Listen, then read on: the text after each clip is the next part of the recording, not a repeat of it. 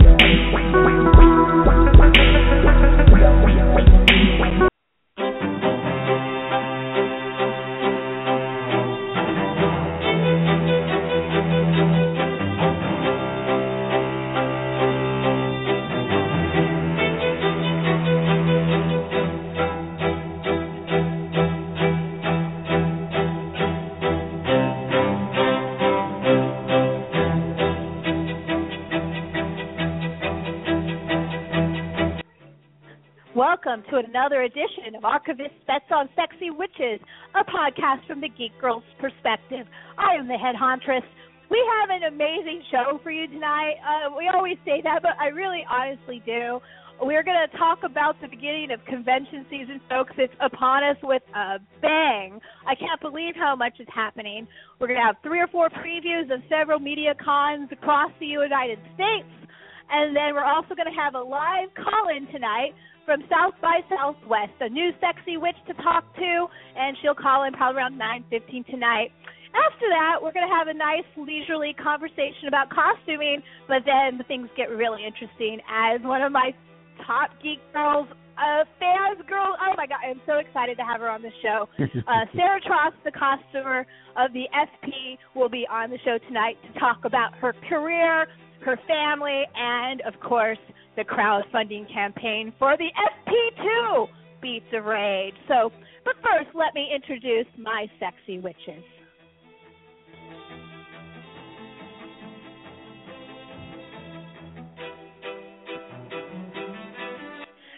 My first sexy witch, she lives in Clifton Forge, Virginia. She is a huge fan of the Marvel Universe and horror films, and you can often see her at the local horror cons in the Eastern Seaboard. She's often also my partner in crime in all of these things. So please welcome to our show my first sexy witch co-host, the sexy porn witch, Erin Marie. How you doing, sweetie? Oh, I'm doing really good, especially after the new Civil War trailer that dropped this week. Well, the one with Spider-Man, right? Well, with Spider-Man, yes. There was Ant-Man was in there, and I'm pretty sure I saw Black Panther. There's a lot of geek movies talking about. Matter of fact, in the community calendar tonight, there's an elephant in the room. Huge movies coming out in the next couple of weeks. Got to talk about that. But we'll talk about that later because we got a lot more to talk about before that. So let me introduce my next sexy witch. My other sexy witch co-host lives in Eugene, Oregon. She is a staff writer for Living Dead magazine, a published author, and aspiring filmmaker.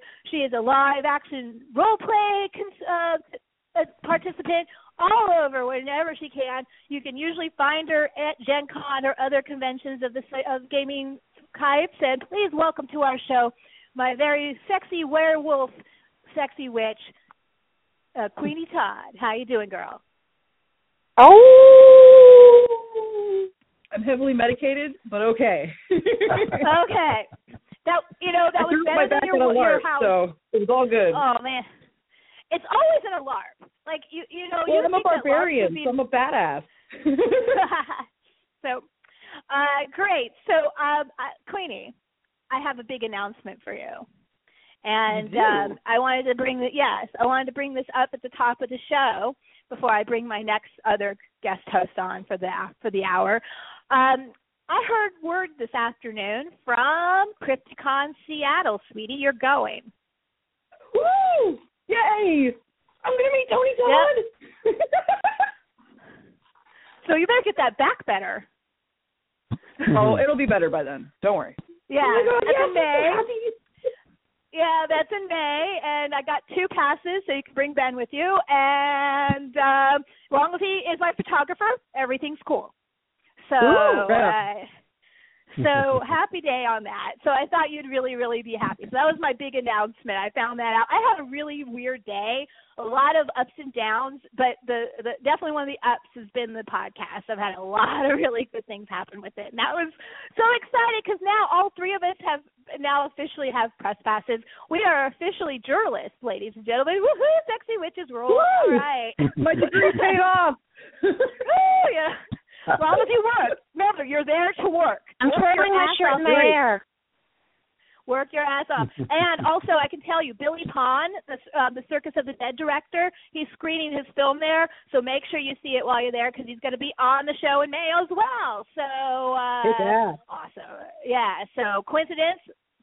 Yes, but awesome anyway. So, now I have two more people on the line. First of all is my LA correspondent, which is Aaron Cogan, and he's on there. How you doing, cuz? Boots, doing well. Doing well. So he's going to be on tonight to talk about his doings in the Anaheim, LA, San Diego area. And then I have one other sexy witch on the line, and she was on for the first time 2 weeks ago, and her name is Bonnie, my sexy vampire witch of the North Upstate New York. So welcome to the show, please, Bonnie Nat Pavone. How you doing, girlie? Hey, salutations, sexy witches. Oh, you can't beat that. Sexy vampire witch of the North. Ooh.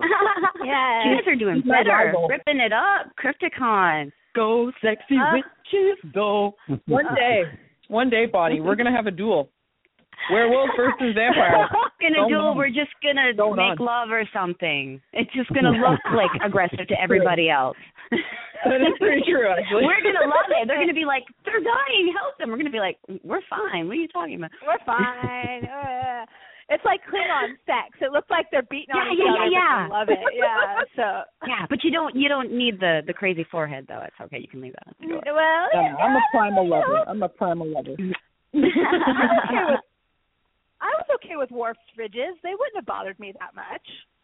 So I don't know. I always found it especially funny when it's not a racial thing. It's really not. Klingons are just naturally dark skinned. So whenever they'd hire like a Caucasian person and try to turn them into a Klingon, I'd be like giggling like that's not a Klingon.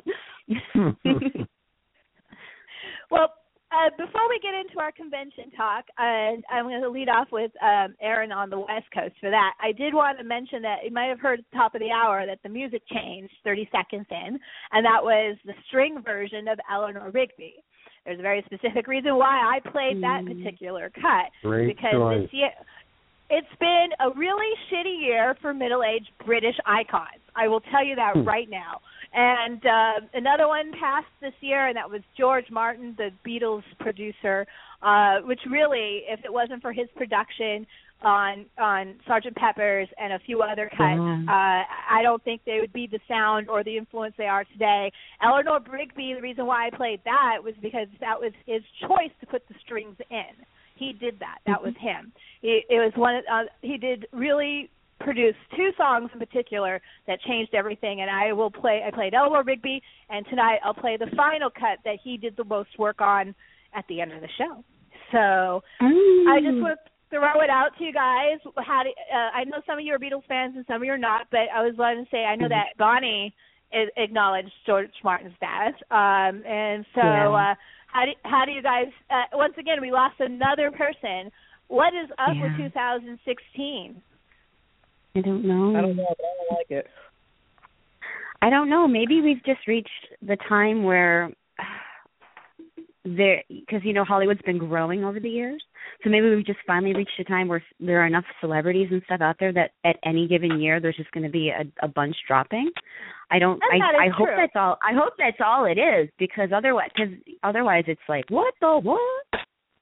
No, I remember when I was in high school, there was like the same kind of growth period where we lost Kurt Cobain and Jerry Garcia and Jimmy Stewart.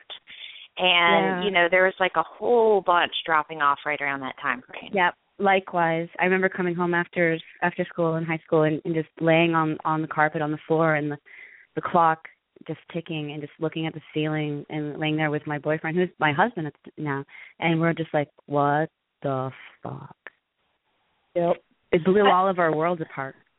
Yeah. I feel that way about and Jim Henson was the one that did that for me. Oh, so yeah. high That school. was before that. Yeah. Yeah. So, same time frame. I felt like I had to say something. You know, the Beatles are so important to me in my life. I mean, I walked down the friggin' aisle to the Beatles. I mean, you know, so, you know, yeah, so I really rest in peace, George Martin. You made the world a better place, absolutely. So he did. It's really weird. They're my favorite band of all time, and when people ask me why, I say because they did everything, every possible music. They were pioneers and pushed it forward so far, and everything they did was just the best. They were the yardstick for everyone else who followed after. Now, without them, we wouldn't have like the Monkees. If A Hard Day's Night hadn't existed, you know, we wouldn't even have Typo Negative the way that we have had Typo Negative. Exactly. A lot of people didn't realize, but they were totally. And every time I go to see them, before every fucking show, that crazy George, the George one. It's like Tomorrow Never Knows. They would always play that before a show. You'd always hear it play at some point behind. It was awesome. But yeah, George Martin. He did push them. That was the wonderful thing. And it's so weird that this happened because I just got my husband to watch some, like an older Beatle documentary. I think it's just called The Beatles. And it was the first documentary about them that I saw. And it kicked me off. It got me going crazy. It was around maybe 91, 92. And after that, it was just like all Beatles, all the time.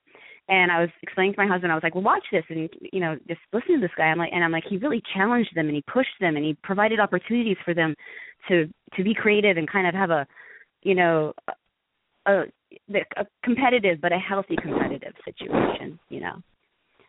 And it was very clear watching them work together. So that was just a couple weeks ago, and now I'm like, oh, my gosh. So. And it was last week he died. I mean, it just happened. So I know. We have some happier things to talk about, but I did want to acknowledge his death first. But let's start with Aaron on the West Coast. We're going to start with you. And you have a convention you're about to head to. As a matter of fact, it is called WonderCon, and it's the sister convention for San Diego Comic-Con. Can you explain a little bit about it and what you're about to see? Absolutely. WonderCon is exactly as you say, the sister or little brother, however you want to describe it, of the San Diego International Comic-Con, the first and still the biggest. WonderCon was originally based in the Bay Area and smaller and more focused on the books and the publishing, the comic books. It's since changed. It's now much more media, TV and movies, and it's gotten a rap the past couple of years, a baby Comic-Con, San Diego Comic-Con, and that's pretty accurate. We were blessed to have it in Anaheim the past 2 years. This year we're moving to Los Angeles. We'll see how that works out with everything. But there are so many cool things planned for this year's WonderCon on the docket. I, having a love of science fiction, fantasy, TV and movies, that's where my focus is. But there's also some comic book stuff I'm looking forward to. We were just talking before the show started up. There's going to be a panel on Universal Studios' new attraction, The Walking Dead. Previously, The Walking Dead has been a feature of Universal's Halloween Horror Nights, and the last one, which I actually went to, was Wolves Not Far.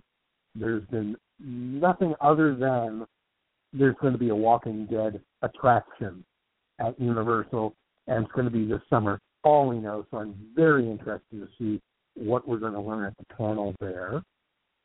A lot of upcoming TV shows are going to have panels as well. There's one called Houdini and Doyle that could be fun. Looks maybe a little cheesy, but I might have to check it out anyway. It's exactly what you think it is. It's Harry Houdini and the author of Sherlock Holmes, Sir Arthur Conan Doyle, who in real life actually were friends, but now, of course, they've paired up to solve mysteries, because that's what you do when you're on TV. Like, I'm cool with that. If you're the devil and you're in Los Angeles, you solve mysteries. I wish Hollywood would get over that, but anyway, it could be fun. I don't know. It's a British import, and it's going to be shown on Fox here. And I guess the Brits have already seen it, or the pilot, because The Guardian had a review of it that said it was pretty cheesy. But I've got my fingers crossed. We'll see if that's any fun or not. All right. We have the upcoming series Damien, based on the main character from the Omen cycle. That's going to be on A&E. And, it's going to be fun to see the Antichrist get his own TV show. I mean, of course, besides Donald Trump's appearances on the news. Am I right, Sexy Witches? Sorry. A&E has not had a good track record with their shows of late, so fingers crossed to see what they do with Damien and the Antichrist. Kind of weird. We've got Shadowhunters, which just got renewed for season 2. I was going to say, that just got renewed. So, yeah, go ahead. That's got its panel based on the Mortal Instruments series of books. Very popular. I'm going to be escorting a couple of friends of mine from Germany around, one of whom is a huge fan of Orphan Black. So I promise you I will be at that panel, whether I want to or not. But let's see, on the things that are not yet out, we also have Thunderbirds Are Go, which is a revamp, I know, of an ancient Puppetmation show from way back in the day. People always try to recreate Jerry Anderson, and it never works. Never works. You cannot recreate Jerry Anderson. It's not that it was good. I don't think those puppet shows, Little Captain Scarlet, any of them were good. It was just kind of a thing. But people try to do it, and it never. World Police. Yeah, it never quite works out. it comes off easier than what we originally awesome. Okay, Team America is the exception to the rule, but they're actually making fun of Jerry Bruckheimer, so there's a lot more going on there. But we'll talk more about WonderCon as we continue on this conversation, but I'm going to move it on to Bonnie because, first thing, Aaron, what's the dates on WonderCon real quick? WonderCon is coming up the end of the month. It's over the Easter weekend. So it'll be March 25th, 26th, and 27th. Fabulous. Good Friday through Easter Sunday. So there's plenty of time to still go if you want to. Cinema Wasteland is going to be also in the week after that, the first week in April, and Bonnie is going to attend. And she goes, this is actually, I believe, I haven't even been to Cinema Wasteland, but when it comes to the organizing and the size and the people, it's actually truly one of the best horror conventions in the country. I really do feel that. Everybody I know that goes loves it. They always have a great lineup. What are you doing there, Bonnie? I know you've been excited for weeks ago. I am. I'm so excited. And I just realized today that they're playing Dick Shark, and I really want to see that. Last year, the big late night Saturday movie was Fang Boner. That was fun. But Dick Shark is the newest by Bill Z. Bub, and I don't know. I'm kind of, I don't know if I should be ashamed or not, but I haven't really been exposed to his stuff, and I need to be, So, gonna jump in there, and then also, let's see. So, and Cinema Wasteland happens in Strongfield, Ohio, of course. And on Friday night, Fred and Shelby Vogel are going to be there, and they are showing August Underground because it is the 15th anniversary, I believe. So they're doing something a little special for that. They're not really saying too much, and they're going to have some special August Underground and toe tag merchandise. So if you're digging the toe tag, pay attention to that. And, of course, Street Trash is I think it's almost 30 years of that because it was 1987. Yeah, it's so almost Street Trash is. Yeah, that's the big thing, and they have, I don't know, it looks like they have almost a whole cast going. I mean, they have most of the main cast there. They have the crew there. Jennifer Aspinall, who's like my favorite makeup artist, probably of all time. Oh no, we lost somebody. Was that Bonnie that went away? Hello, who's on here? I've got Erin Marie, Erin, and Queenie. So we did lose Bonnie. Oh, no, she's gone. She's gone. Call back, Bonnie. We love you. But, yeah, I will talk about Street Trash while we're waiting for her to call back. Street Trash is one of my absolute favorite films. And it's not that it's a good film. It's really what it is. It is Street Trash. It is awesome, though. Jennifer Aspinall is the makeup artist. A lot of people don't know about her. They talk about Dick Smith and Rick Baker and Stan Winston. And granted, those guys rule, Tom Savini. But she did Street Trash and Trauma, and she worked for Trauma and did Toxic Avenger. And honestly, she's right up there with the rest of those guys. And Street Trash is just so much fun. And Jennifer Aspinall's first appearance is going to be at Cinema Wasteland. And when I made my list of sexy witches interviews I wanted to do on this show, I made a list of women and men, and I looked at my women's list. Number one on the list was Jennifer Aspinall from Street Trash. I really want to talk and pick her brain. Number two was Sarah TROST, who's calling in tonight. So I have Bonnie. Bonnie, welcome back. Thank you. My phone is a jerk. I filled in your spot and talked about the Street Trash reunion and Jennifer Aspinall. Thank you. And so what I was telling them is that because she's my number one dream interview for this show, you're going to go on a covert mission for me and see if she'll come on. And I want to thank you. Yeah, no matter what, yes or no, whatever she said, all I want her to know is that she has a huge bunch of sexy witches that love her. And we thank her. And now she's doing convention circuit. Maybe I'll just meet her. So I have a thing for makeup artists. I love makeup artists. I have a thing for Roy Woolley and R.G. Hattie. Always go to Scares That Cares. And I went at Days of the Dead. I went to the competition there, and those guys are serious. The guy who won the competition at Days of the Dead wins Dragon Con every year. So I mean, they weren't like Shrinking Violets at all. Oh, really? I missed that. I didn't know. I didn't know how good that was. Okay. Yeah, it was pretty fun. There was this amputee at Days of the Dead, and they turned him into Deadpool, and it looked really, really cool. I have pictures still on the website. So, well, I promise you that I will approach Jennifer Aspinall, whichever day I do. It will be before I start day drinking. I promise you. This is my recreation of my visit with Bonnie at Days of the Dead. No. Hi, Bonnie. Hi, Liz. Hi, Bonnie. Hi, Liz. That's it. It's hard because we had great desire to chat, but we also had great desire, but just for different things at all times. We never wanted to do the same thing, so we're just like you keep thinking at a con that you're going to have time, and then before you know it, it's like it's closing time. So what are you going to do? Mad busy. I was so busy at the convention. You were so happy, though. I could tell. Oh. She was so glowing. She was like, I'm everywhere. I'm doing everything. I'm floating. It was awesome. And I wasn't even inebriated compared to some people, man. I was like, that was a lot of fun, though.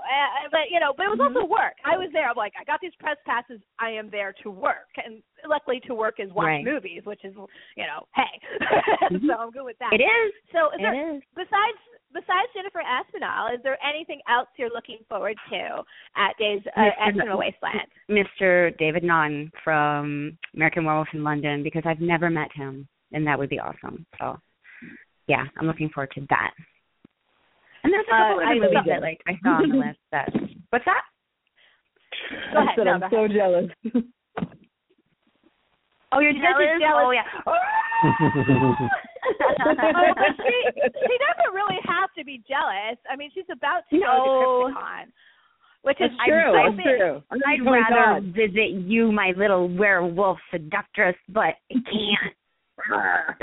Further away. Listen, I met him last year. I know. Did you, Erin? You met him last year?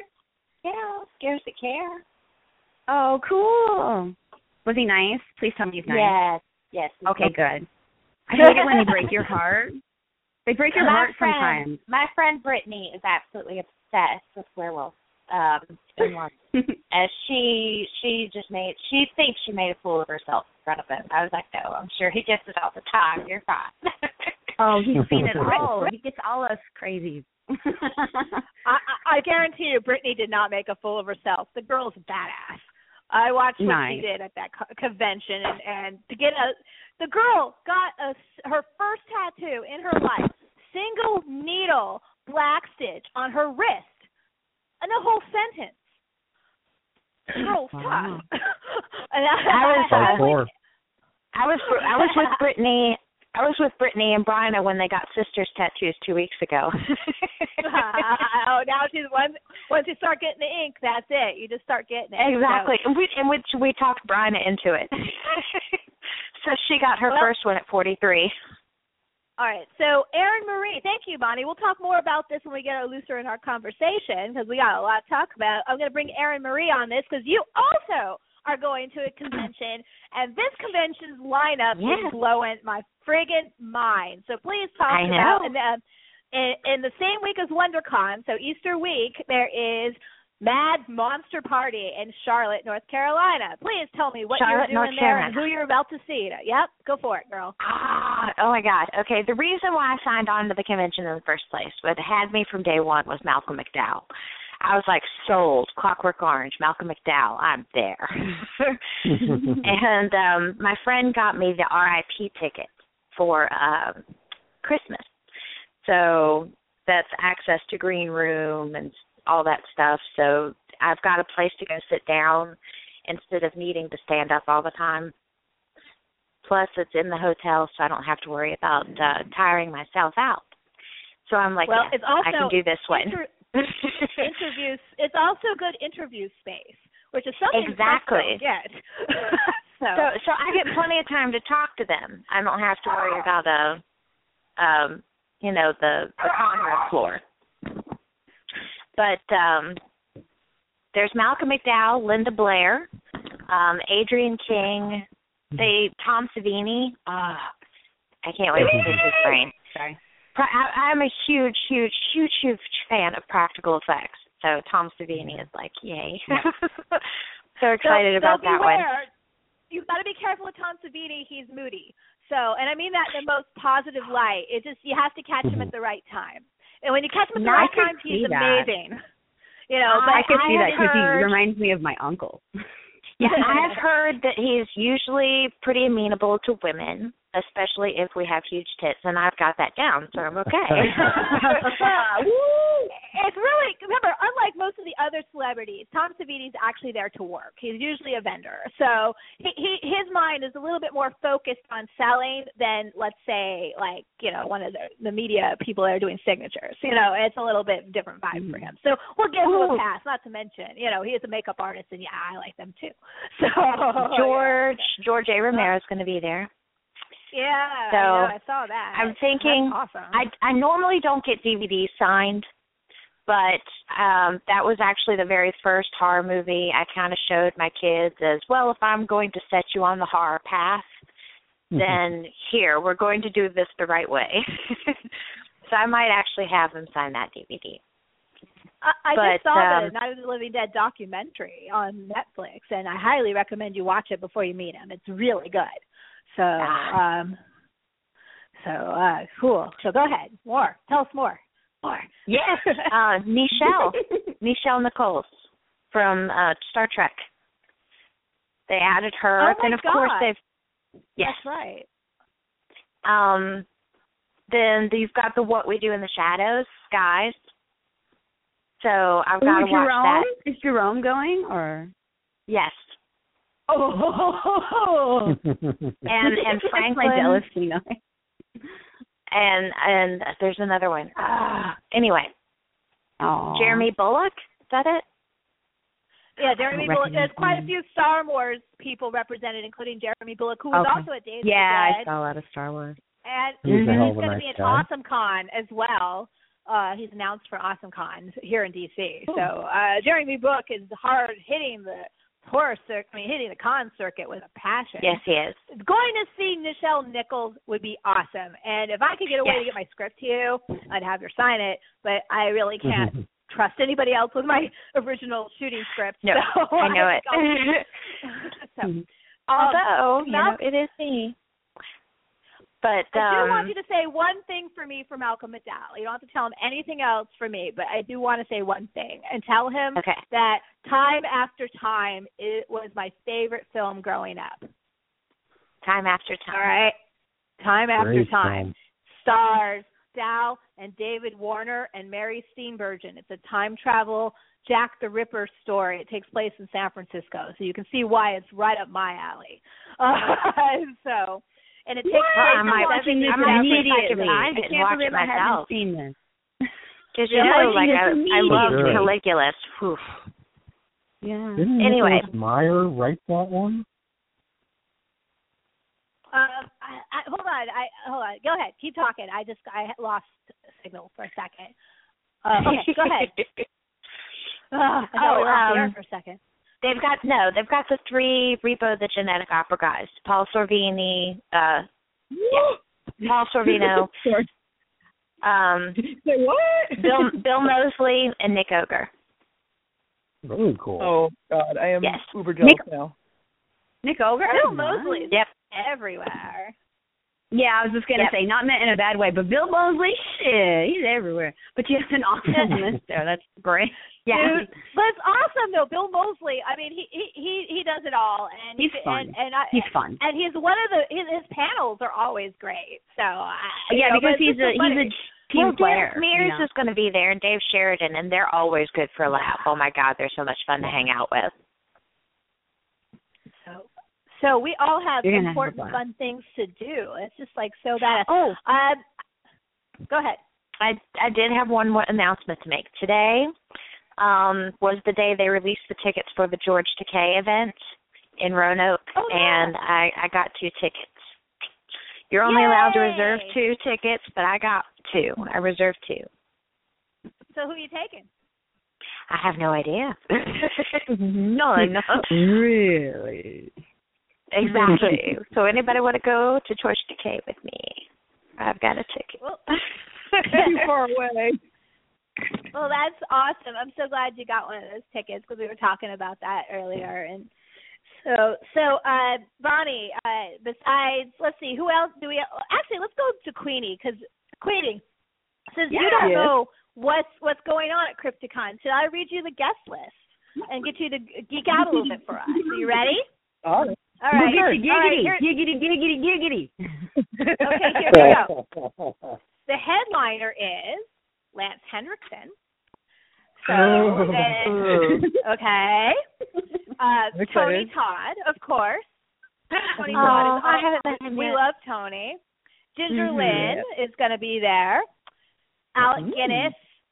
Kenneth Calhoun, he's a makeup artist, by the way. Peaches Christ, who, she's from All About Evil and Dino the Teenage Girl. Yeah, so she's going to be there. She's totally squeeing. I love it. So that's awesome. All right, one of our absolute favorites, Kane Hodder's going to be there. So make sure you say hi for the Sexy Witches. Just beware.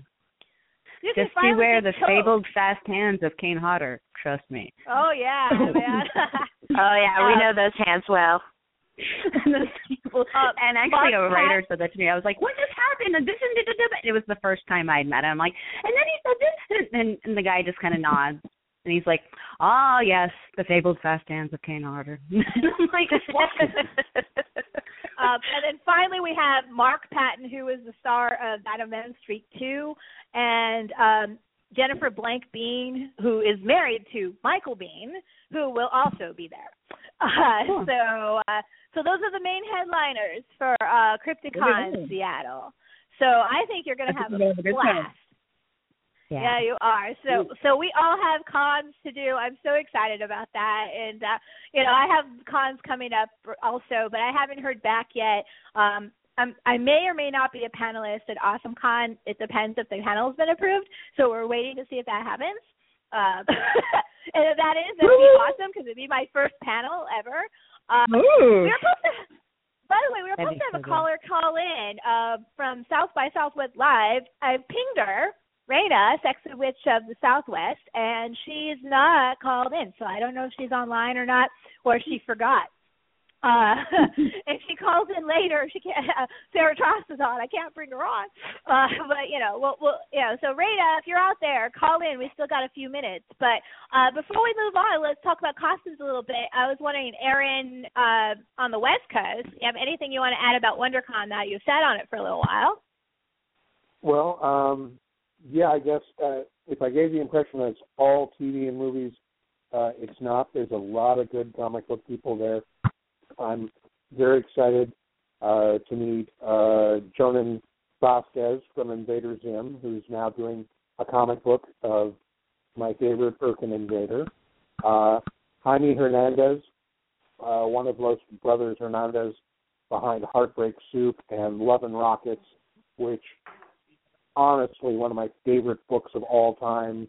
He's going to be there.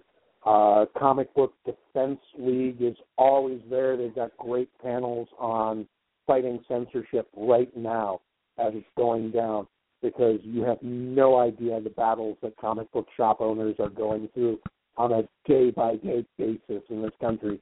It's frightening. And then the usual Comic Con and WonderCon, wonderful panels. Whedon Enterprises is going to do their sing-along extraordinaire to Dr. Horrible to end the con. And we will have Starship Smackdown, which ends every con as well, which typically is, who would win in a battle, the Enterprise versus an Imperial Star Destroyer, the Millennium Falcon going up against the Borg Cube, that kind of thing. And it's a lot of geeky fun.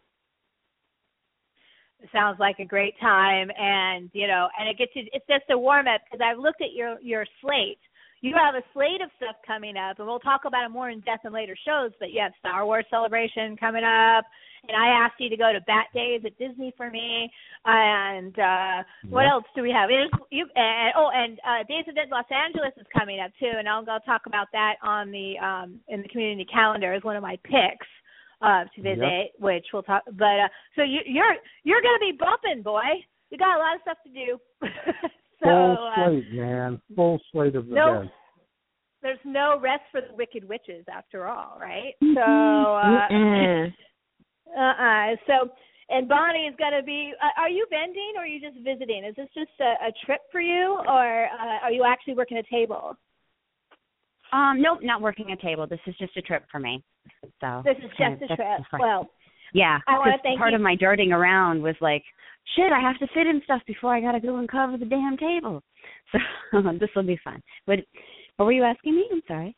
Well, no, that's great. I was just saying, and I wanted to thank you for doing this covert operation for me, or not so covert operation, but I've always loved it.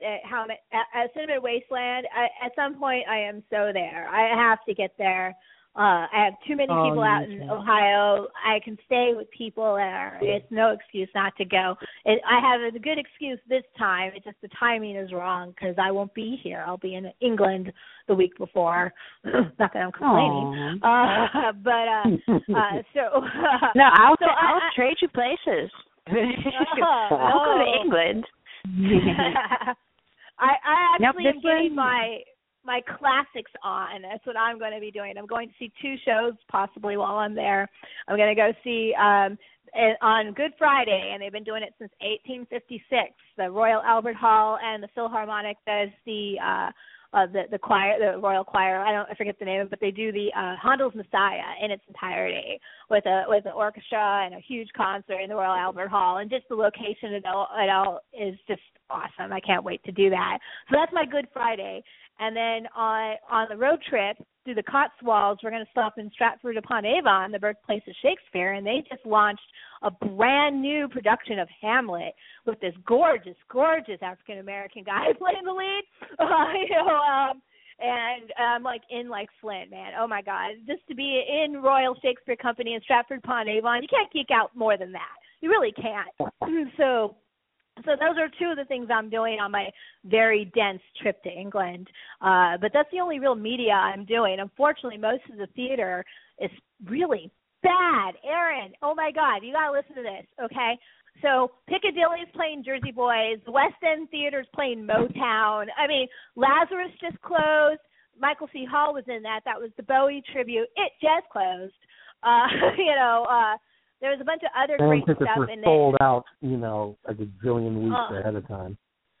Oh, I know. So the only thing that's left that's actually good is they're playing the Book of Mormon, but I've seen it twice, and so no theater for me. The Savoy is playing something really lame too. It was like covered in wrong sauce. It's all like.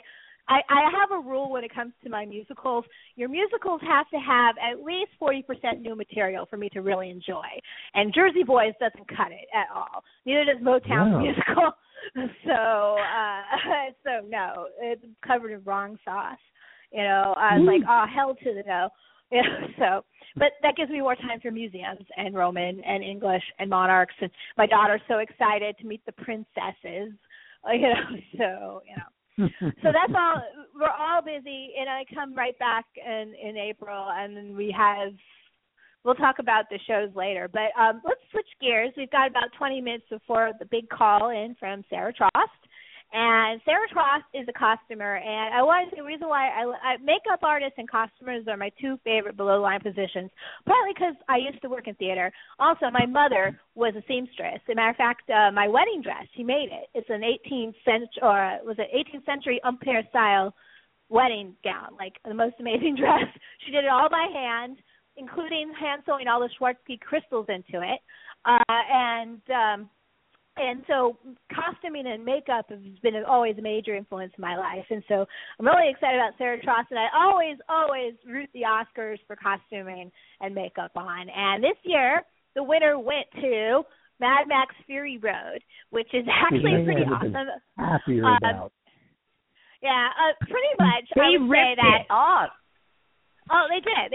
Production design, too. And I was so excited. But its competition was super, super stiff. I mean, the Danish girl looked amazing. Oh, my God. Oh, yes, it did. It was beautiful. I mean, it was absolutely gorgeous, gorgeous movie.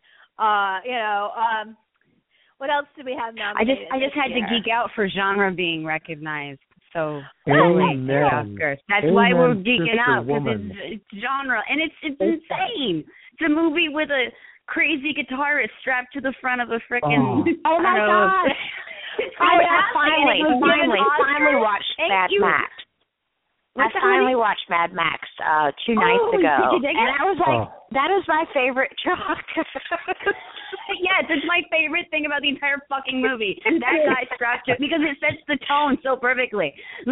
Just like, yes, we are that crazy. Yes, we're going to do this. If you get out here on the West Coast, this shit is shiny.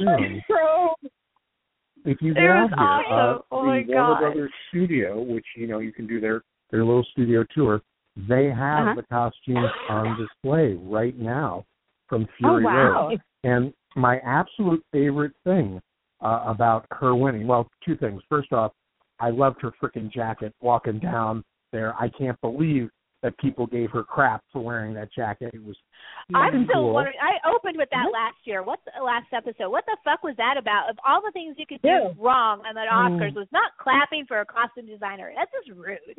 Right? I'm sorry. But it's I love her so much. There has been lots of fucked up outfits, and I thought she was just representing the genre movie, for God's sake. She absolutely did. But, did. But oh yeah, it was kind of like Mad Max meets Mobius this time. It's pretty cool. It was like bedazzled leather. Yeah, baby. I was going to say my underdog favorite was Cinderella though this year. Cinderella is my favorite, though. Yeah, I really loved it. I know it's so opposite of Mad Max. Like, they can't be more far apart from the spectrum. But like, once again, and I talked about this before with Bonnie, too, corsets.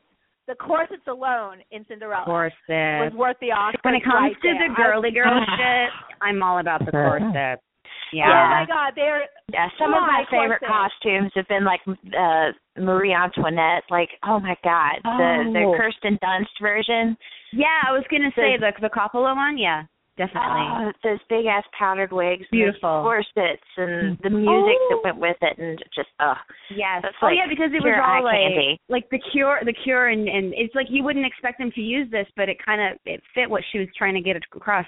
Everyone should see Marie Antoinette. So exactly. Like, it's just at first you're like, what a weird juxtaposition, and then the more you watch it, you're like, no, actually, this music, New Order and Cure and everything actually kind of fits the feeling of like moody, dreamy, excess in it. And she's like, just a kid, like in A Knight's Tale when they use Golden Years for dance scene, it's like that one I thought went too far. I giggled, but. The use of location in that movie is really good. I mean, the Versailles never looked more beautiful, except for that film. My favorite corset, if we want to go close. I don't know. Have you seen A Little Chaos, the one that Alan Rickman directed? No, I haven't seen it yet. No. Oh my God, it's gorgeous. Oh, it's so beautiful because it's about the building of Versailles and this is why I call, because I learned so much from you sexy witches. Everyone should call. You learn from the sexy witches. When Alan Rickman passed away, A Little Chaos is available on HBO Go. I watched it. That was the one I chose to watch. It has Kate Winslet, and oh my God, it's just she's a doll. My favorite clothes porn like that is a movie called Barry Lyndon by Stanley Kubrick. Absolutely my favorite costuming. There's also another clothes porn movie I love that won an Oscar called Aliens and Incest, or what is it called? It's an incest movie. It's really weird. And insects. It's like aliens and insects. What is the fuck? Do you know which one I'm talking about? It won the Oscar. I don't. Hold on. Okay, you guys keep talking. I'm going to find this. And you guys have to see this movie. Yeah, everyone talks about my favorite clothes porn. Give me a year. I can work with it. Oh, there you go. She'll find it for you. Come on, who has the Google machine? We all have the Google machine. Queenie, are you in charge of the Google machine? I think I just woke her up.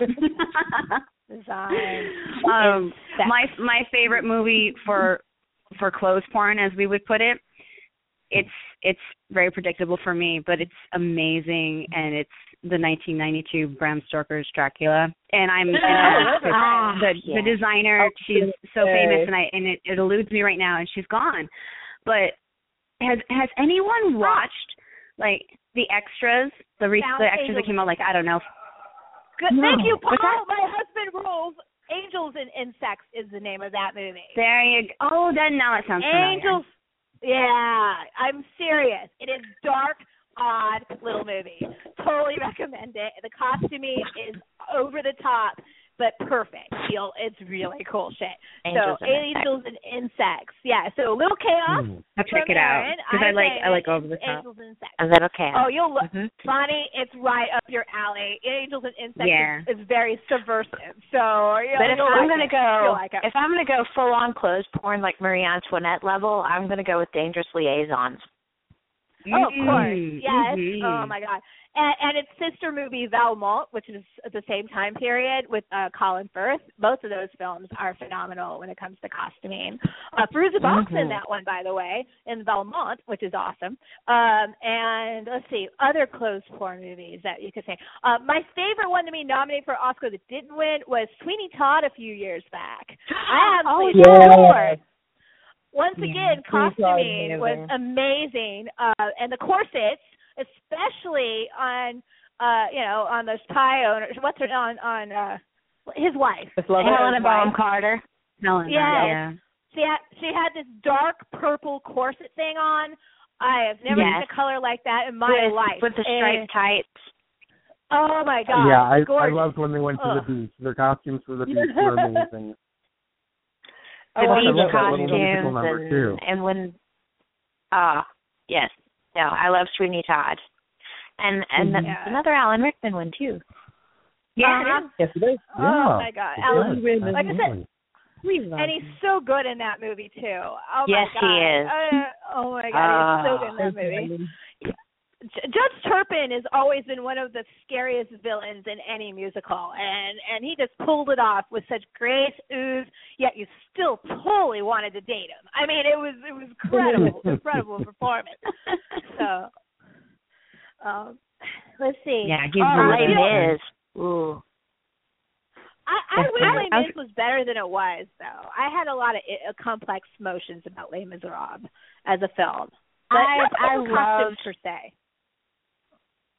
I loved the setting, the big and the real singing. You know, just like you would get in an actual Broadway musical.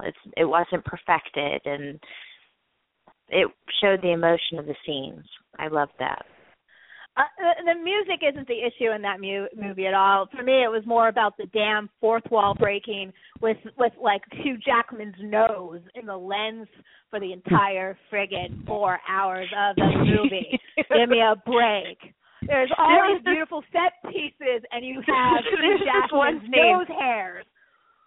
There's this one scene in particular, like right before the war, where his daughter. He shows up in his daughter's bedroom. It's like when she's like talking to that boy for the first time or whatever. And all of a sudden he's gained like 50 pounds of muscle, and you're like, damn, you can tell when he started working out for Wolverine. Mm-hmm. Yeah, he's often said that he never is built like that, and he hates the diet that they put him on for Wolverine. He hates it. He's normally very slender. He's a dancer. He's a dancer and more of like a comedian. You know, it's hilarious. But I really am not looking forward to losing our Wolverine. Like I lament the day. I just Well, that's why I'm really glad they're talking to him about for Deadpool 2. Wolverine, right? What was an R-rated one? Yeah, that he's in talks to be Wolverine again in Deadpool 2. Not only that, but they're also talking about maybe an old man Logan for his last Wolverine film, and the studio already said whatever it is. Yes, true. But either way, it's going to be an R-rated Wolverine, and we can thank God's perfect. Well, that's what I was hoping for after Deadpool. I was hoping that Deadpool would pave the way for the R rating, you know. And so it has. Bless him. No, I don't think everything has to be R-rated in comic book films. We still have to bring our kids. It doesn't have to be, but it's nice to have the option.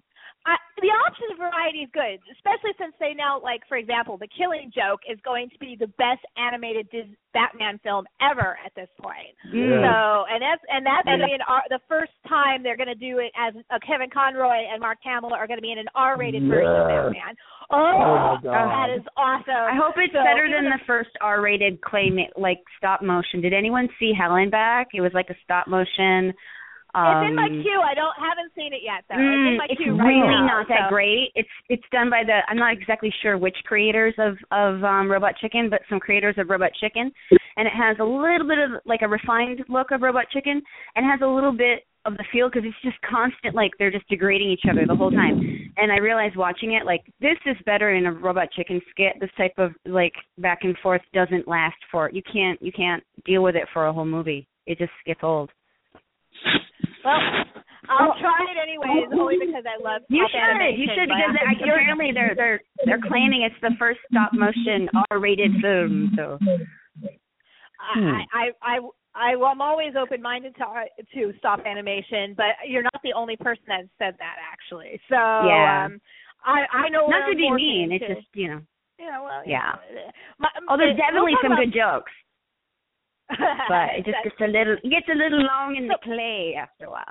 So we were talking about period costumes, obviously, which usually win the Oscars. Occasionally a genre film like Lord of the Rings will win one, which, by the way, I saw the Lord of the Rings exhibit in Boston when it was here, and to see those costumes up close was pretty awesome. I also saw the Star Wars exhibit in the 90s that was on tour, and I got to see like the original costumes from Star Wars, and then realized how small Carrie Fisher actually was. Is it true that there is no underwear in the Star Wars universe?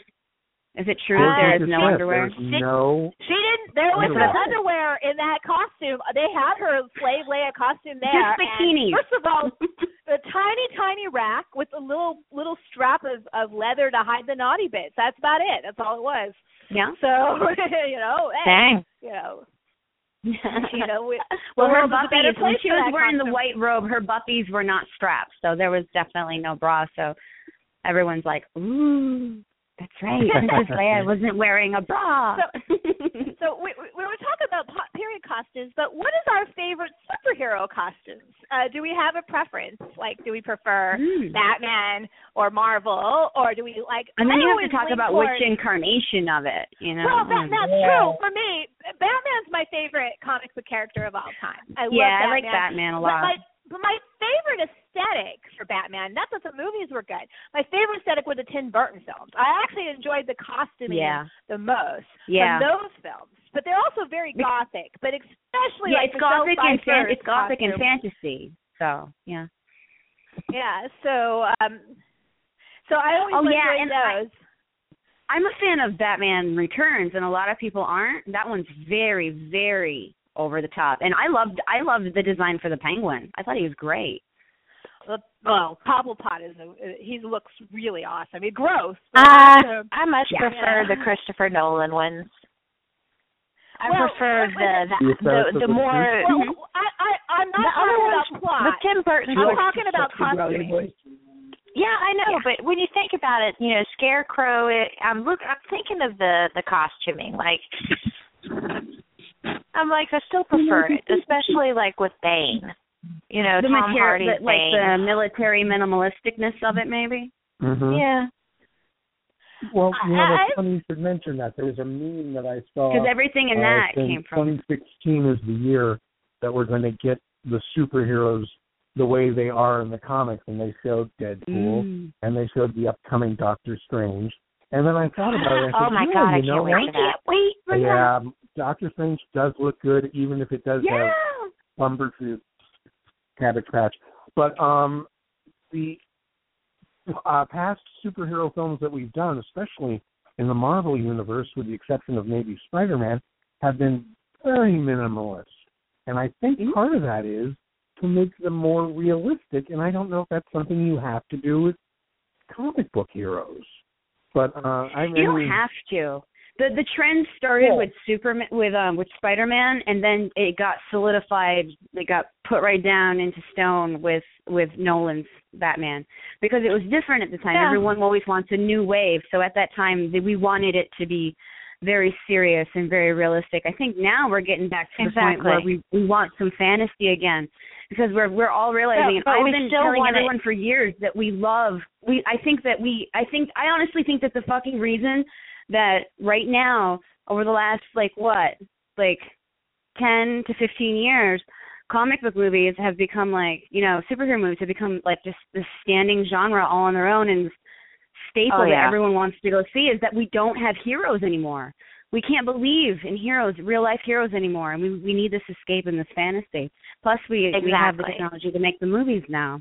But that's one of the reasons we like them to look more realistic too. Is we want them to be believable. We want them to be able to exist in our universe. True. I think there's room for both expressions.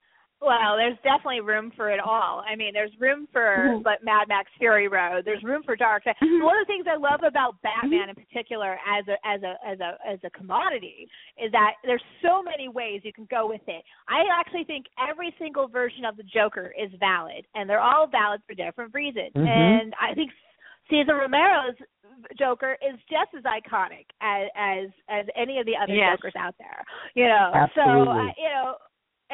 But his look never really changes that much until we got to The Dark Knight, and that kind of upped the game a little bit. I do think, but that's more of a makeup effect than a costuming effect. Then you had Jack Nicholson, which was straight up costuming over the top with the hat and the zoot suit. We got some bat dance in there. And then of course the least favorite of all.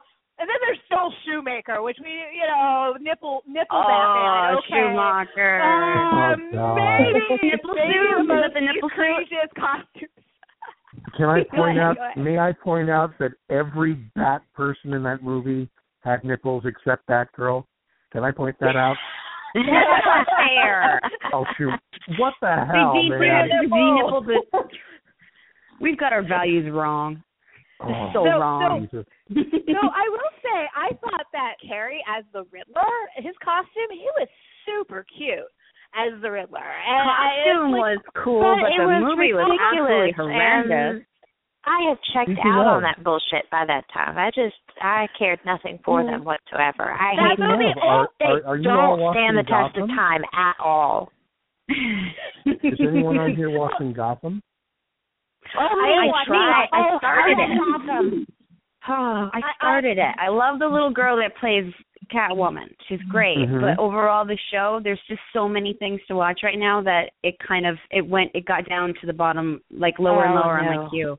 The guy playing is it really that good? Enigma I love Gotham really with all my heart. I highly recommend Gotham. I've been watching it all the way through. Especially the guy playing Enigma, who's Riddler. Yeah.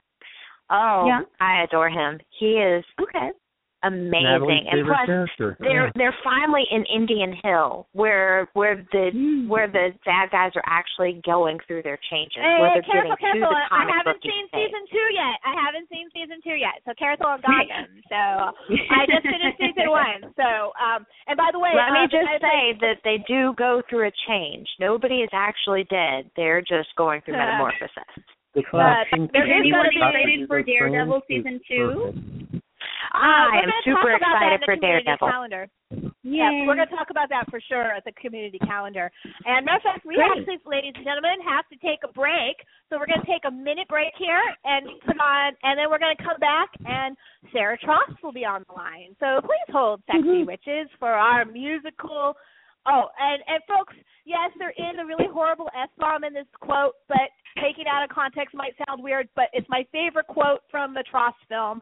So we're going to lead in with that and then play a little music and bring Sarah on. So hold on just a step. No one drinks unless LWE says so. It's the end of days out there, J-Tro. The darkness has come. God damn, drunks going straight edge right on the street. Resorting to meth and shit. And now, with no drunks, there ain't no bombs. And with no bombs, there ain't no motherfuckers to feed the ducks at the park. What's a fucking town with no ducks, J-Tro? It's nothing. It ain't nothing. How's a nigga supposed to sort this shit out without no ducks?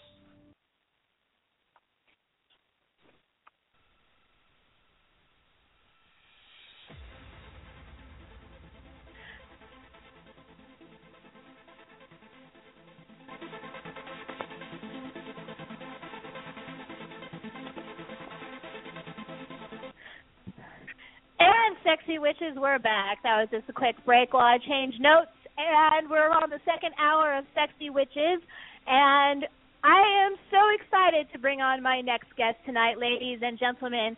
First of all, if you have seen her on television, and I know some of you fans are, if you've seen Project One Way, she was in the first 3 episodes of season 8. But if you don't know her face, you certainly know her work if you're a genre fan. She works with she's done costume design for the FP and All Superheroes Must Die, but she's also designed costumes for a horror classic. I put that in quotes, but a lot of people really love this film, and it is Laid to Rest, which is Chrome Skull, which is a modern slasher, and one of my favorite geek girls to be on anything, and I root her whole family on. So please, ladies and gentlemen, let's speak a huge Sexy Witch welcome to costume designer Sarah TROST. Welcome, Miss TROST. You're on with the Sexy Witches. How are you doing? Good. Can you hear me? Does this work? You sound lovely. Thank you. Okay. All right. Okay. No, it's so funny calling in because I don't do this very often, so it's funny calling in. I'm like, this is like an 1890s party line. Can anybody hear me? I don't know. We're a little lo-fi on purpose because we're kind of a wild and woolly show, and so it keeps us on our toes. So I really want to thank you. It's incredibly easy. It's awesome. I'm just amazed that anybody is interested in having me talk about anything. So we'll see how it goes. Oh my goodness, Miss TROST, you have no idea. First, yes, we're having them call 900. No, I'm just kidding. Well, we do have. I'm an asshole. One of the sexy witches is called the porn witch. That's Erin Marie. So maybe exactly. to that. So it's the sexy porn witch, the sexy were witch, and the sexy vampire witch you're on with right now. I am the head all of huntress. the above. All acceptable. All terrific.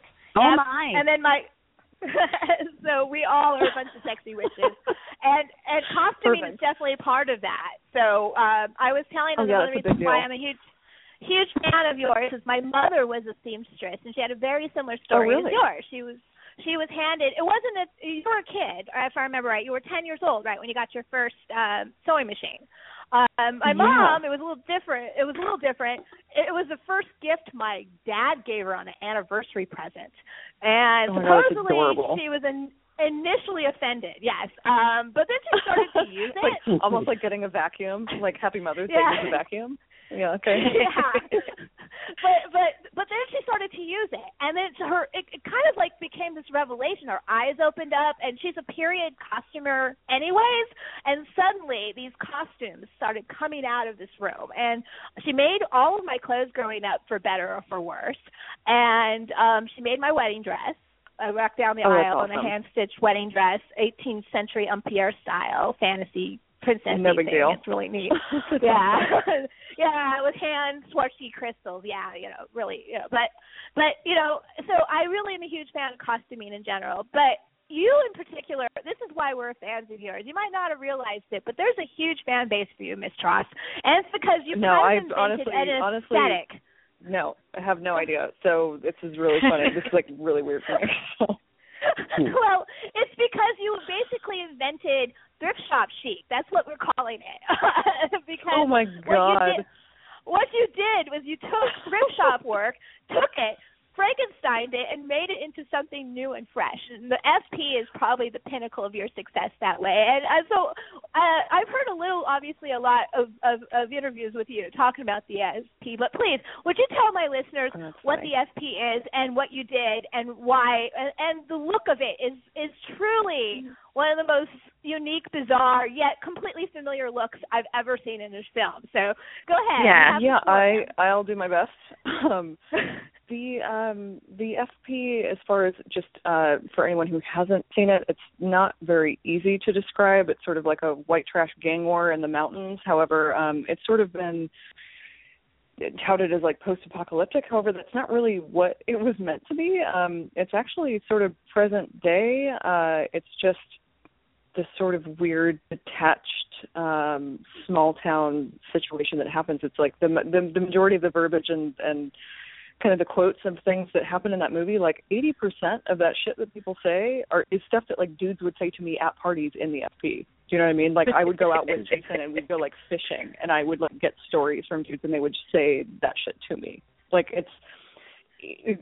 I don't know. I come from a small town in Virginia in the mountains. I totally get it. So I was like, they think they're the only place on earth. Oh, yeah. Well, Miss TROST, I can tell you. They're taking on. It's just crazy. My cousin Erin and myself, both. Erin lives in Buena Park, near you, and I grew up in San Francisco. So we actually both been to Fraser Park. So we knew exactly where this place was. Oh man, yeah, it's a thing. But however, it's still, I feel like any kind of small town, really any small town like in the world kind of develops its own like microcosm of culture. However, this was like, it's a ton of different influences, and we grew up, working, our parents and everybody like worked in the film industry, and so we kind of grew up in movies. We grew up watching movies, maybe a little too young for certain things, but that's what happened. So it's kind of a mix of all the different references of everything that we just like loved growing up. And Jason's really responsible for, 95% of it. But as far as like the design is concerned, it's really kind of what we had available to us. We started the FP with a short film. So we made a short film, which was like exactly 10 years ago now, which is terrifying. But we, as far as that, like we transferred even the costumes from the short film to the first 10 minutes of the feature. A lot of the things, like a lot of their competition gear, I actually built from the ground up. Like those are just built from like scraps and from fabrics and everything that I had. It was we filmed it in the film. It's called The Foundation, but it's actually a foundation of a barn that my dad was building at the time, and so we just ended up filming the majority of stuff like on his property, which is right next to Fraser Park. But we kind of went through. We had tons and tons of clothing. Like a lot of the things that you see are actually like recycled clothes from when we were kids.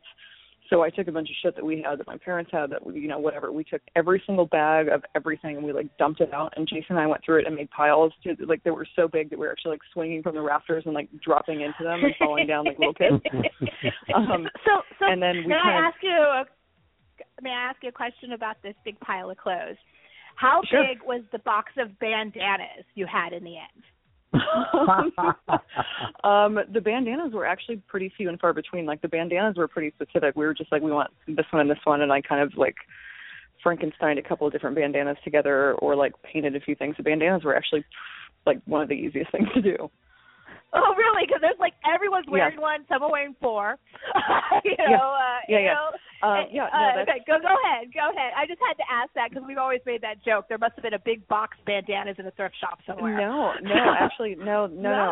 Because a lot of the stuff, really less than you think actually came from a thrift store. Like the majority was stuff that we already had that we put back together, and I took the entire fabric stock and everything, all of the vintage clothes and all the shit that I just had laying around, and it was like everything went into a pile. It was all sorted, and then it was all put back together. And like a couple months, because that entire movie I did by myself. I had no help. Like nobody helped me do anything. So it's me just like putting everything together and sewing it, and then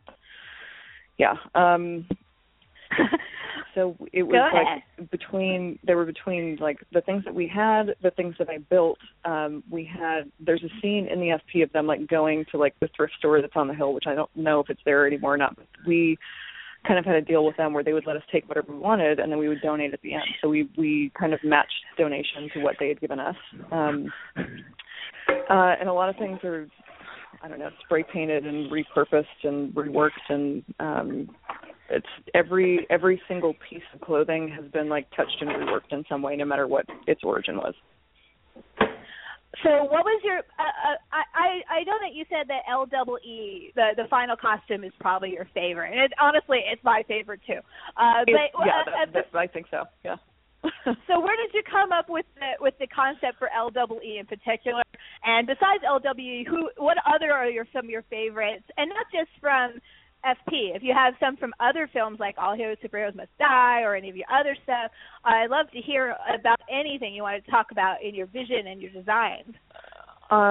Sure. That's so funny because I don't really consider myself as like a vision. It's just doing kind of what feels right for the character and for what the project is.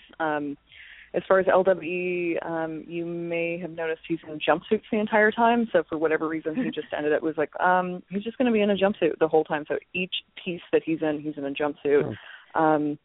His final jumpsuit is sort of a mix between, because I'm a pretty huge Elvis fan as far as like Elvis fashion is concerned. So it actually comes from like trench coats of Elvis in the early 70s, like late 60s, early 70s, and it's also kind of a mix of the Duke of New York from Escape from New York. Awesome. So you can see some sort of like A#1 epaulets, and also you'll see like kind of in the final scene, L-Dub has got some followers, and he's got like a girl follower, and she's actually wearing a replica of A#1. Like the entire thing, like her costume is an A#1 costume, because I actually made that for myself as a costume for Halloween one year, and I was like, oh, well, I have this, I guess we'll put it on somebody. So she, like, you'll notice that like his gang kind of matches whatever he's doing that day.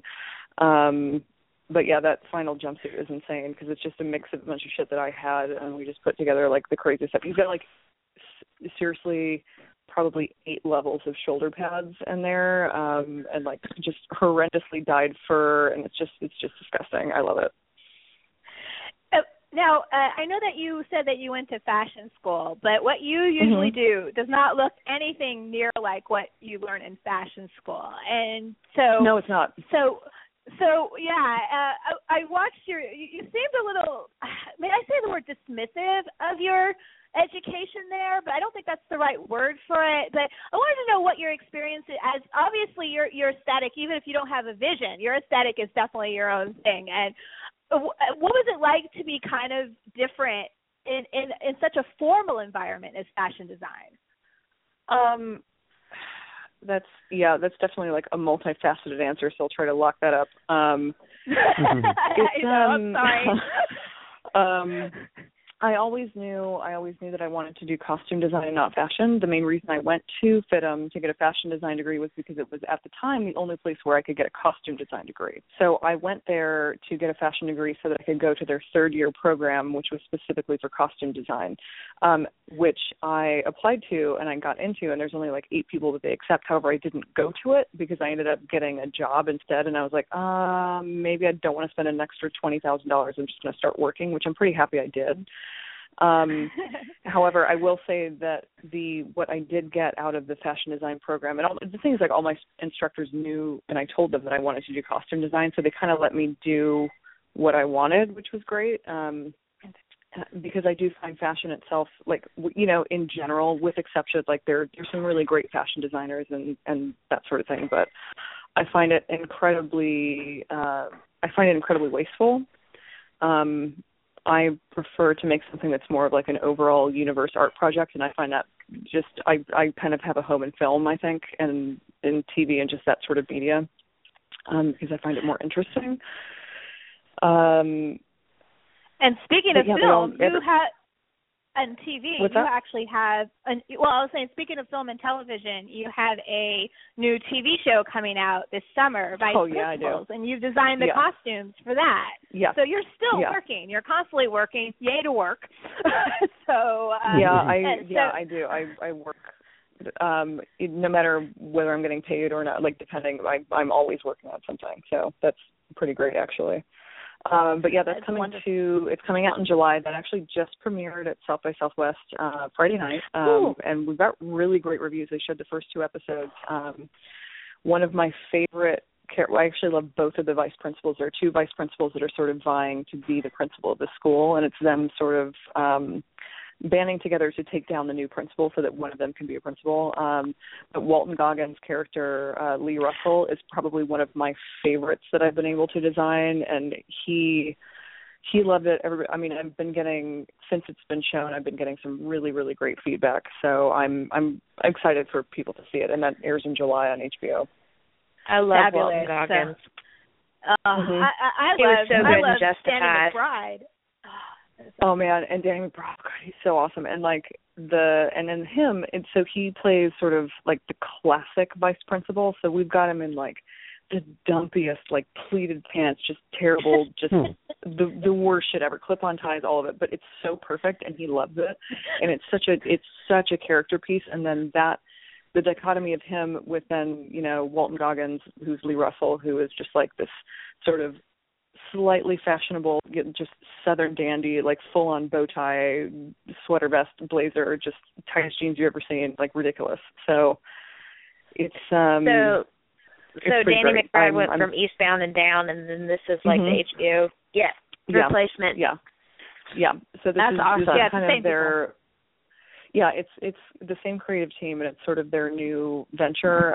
But to me, and I loved Eastbound. Like Eastbound was one of my favorites. But this feels sort of more, sort of like the progression of like I don't want to say like more grown up, but it's kind of in that ballpark where it's so character driven. It's like The Big Lebowski, where it's just character driven comedy, and even though it's so childish, the humor, but it's so funny. It's so funny, and it's so R-rated, and it's so ridiculous, and it's just Eastbound and Down. It's filmed in Wilmington, North Carolina. Where was this one taking place? We were in Charleston, South Carolina. Yeah, we were in Charleston for 8 months. Amazing. Yeah, I'm definitely going to be checking this out.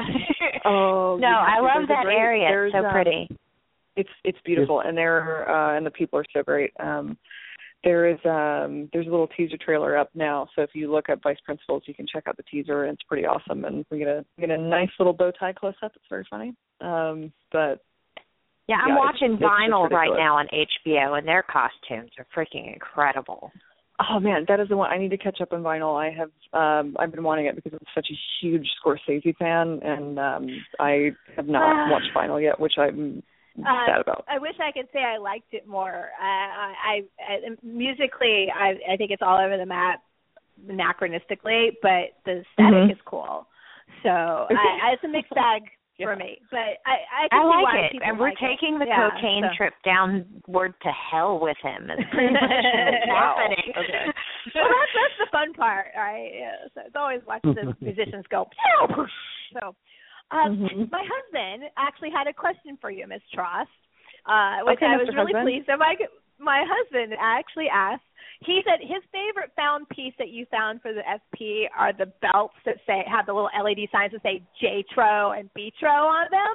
Oh, yeah. And he wanted to know where you found those, because no one's. They said you found them, but nobody's actually said where you found them. So because that's a back alley downtown piece of shit. That is like. It's there's a place in LA which is just off of the fashion district called Santee Alley, and at the time there were, like, for whatever reason that existed. So we've got those belt buckles, but they're programmable, so you can program, whatever you want. So you've got the JTRO and the BTRO, and you'll also notice, like, when BTRO dies, it says 187 across his belt. So if you watch that ever again, I thought it was pretty funny. But also L-Dub has one too. So L-Dub has like a scrolling chain. So he's got one, like a whatever his chain is, but he's got the scrolling chain too. And we just found them randomly downtown. And they just take a lithium battery. You can program them. I don't know. That was it. So that's awesome. I just wanted to know, does any of my other sexy wishes have any more questions before? I wanted to ask her, I wanted to ask you not just about yourself, obviously I want to know everything about you, but I also wanted to know about, like, your opinion on the Oscars this year. We were just talking about the costume nominations and how strong we thought they were, but we were all super related that Fury Road won. And I was wondering if you, did you have a favorite, or is there any period pieces you would like to attempt? Have you ever thought about trying to do it? Whatever. Just to answer your first question, there is no fucking contest. Mad Max wins. Just right on. Yeah. I like you. Zero contest. Zero contest. But it's watching them address Immortan Joe, with the clear chest piece with all the decorations and that breathing apparatus. I hadn't seen. I didn't know anything about Mad Max. I went in. We actually went as a group, like a lot of the vice principals people in South Carolina, because that's when it came out, and we went. It was like 20 of us, and we went to this like IMAX theater or whatever, and I didn't really know anything about it. I was just like, I just want to see it because it looks cool. But I hadn't really seen any trailers or anything. And but it's the same as the FP, where there's like an acclimation period. And once you get there, it's like, oh my God, strap me in. I am ready to go. This is just fucking incredible. It is incredible. Yeah. And the fact that, like, they just drop you in, which I love in films and across the board, like, anytime the film does not have to give you a backstory, I love it. Where you're just dropped into the center of this universe and you kind of have to take it and figure it out. Like, for me, that's what film's about. I love like, that too. Appreciating that your audience can understand what's going on, because they'll get it. People are smart enough, they'll fucking pick it up. So, right.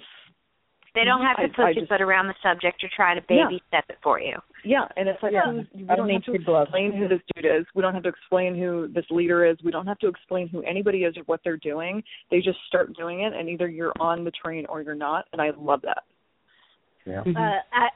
I can see why you would totally be a fan of that film. It's totally like, well, actually, the FP is almost a parody on Mad Max movies in itself, So, and we love that though too. And Jason's working on some projects right now because I'm actually leaving on Saturday to go to Australia because Jason's in Australia right now with his wife, and he's got several things that they're working on because there's some new Australian filmmaker incentives. So we might end up making like a TV series or something in Australia, which would be rad. That's pretty awesome. You're going to be in Australia. That's awesome. Yeah. Have a great time with that. Oh my gosh. Okay, so I think we actually might go to the Outback and go to like the Mad Max Museum. So no big deal. Oh my goodness. So there's like this beautiful little park in Sydney. Go there. I forget the name of it, but you just ask people what it is. They actually have fruit bats that live there wild in the middle of Sydney. So go see that while you're there. Sydney. I've only been to Sydney for a few days. I've been there once before, but it is terrific because we've. I don't know if you've seen it. We made that film How to Save Us, and we did that entirely in Australia and Tasmania, and it's the most beautiful thing ever. Awesome. Cool. Yeah, I haven't seen it, unfortunately, but I do know about it. It's like right on my pile of stuff. I have lots of stuff. You should move it maybe closer to the top of your pile and then call me back. I think I will. I rewatched All Superheroes Must Die. That was actually what I did. I went back and watched that because I really love the look of the wall in that film. Right. So I wanted to look at him, and so I really wanted to go back and see Superheroes Must Die, which I think Queenie will really like because she's a Saw fan, and so I try to explain to people it's like Superhero meets Saw. Kind of. It's funny that so long ago. We were working on that. I basically had 2 weeks to design and produce all of that stuff because it was right when I got accepted. I had applied for Project Runway, and they're like, okay, we're going to put you on the show. And I was like, fuck, okay. So leading up to being on the show, I was working day and night just to get all the costumes together so I could give them to Jason so that they could film that movie while I was gone. And so they filmed the entire movie while I was gone. The day that I got back, the night that I got back from Project Runway was their last night of shooting, and I went to go see them. And there's, like, pictures of Jason and I, like, hugging and crying. Wow. It's the cutest thing. But, so I honestly, like, I probably haven't seen it since it was finished, which was maybe, like, 6 months after that. So I don't know. Well, it must have been like a lot of mixed emotions because I actually watched the first 3 episodes of Project Runway that season. And first of all, you're barely in it, in the edit. Like, even the episode you're voted off, you're, like, barely in it, which is, like, so bizarre. But it seems like it's a really, like, nerve-wracking experience. And then they cut it so you can't really tell what's actually happening because they're trying to make heroes and villains out of people. Which they tried to make they were trying to make Gretchen look like she was the reason why you were voted off. That's what they were alluding to. Which is not the case whatsoever. No, I know. No, and, I didn't think it was. And the deal is because I grew up in the entertainment industry and because also my brother's a director and an editor and a writer and the whole thing, I know that they can take 10 seconds out of what you say and turn you into a completely different entity. However, I was incredibly honest with what I said, and I I'm not there to sit and talk shit about people. I'm there to make clothes, and I'm one of the few people that was on that season that actually knew how to sew and knew how to do anything, quite honestly. But they really, I don't think, knew what to do with me. So it was like, maybe you're not entertaining enough.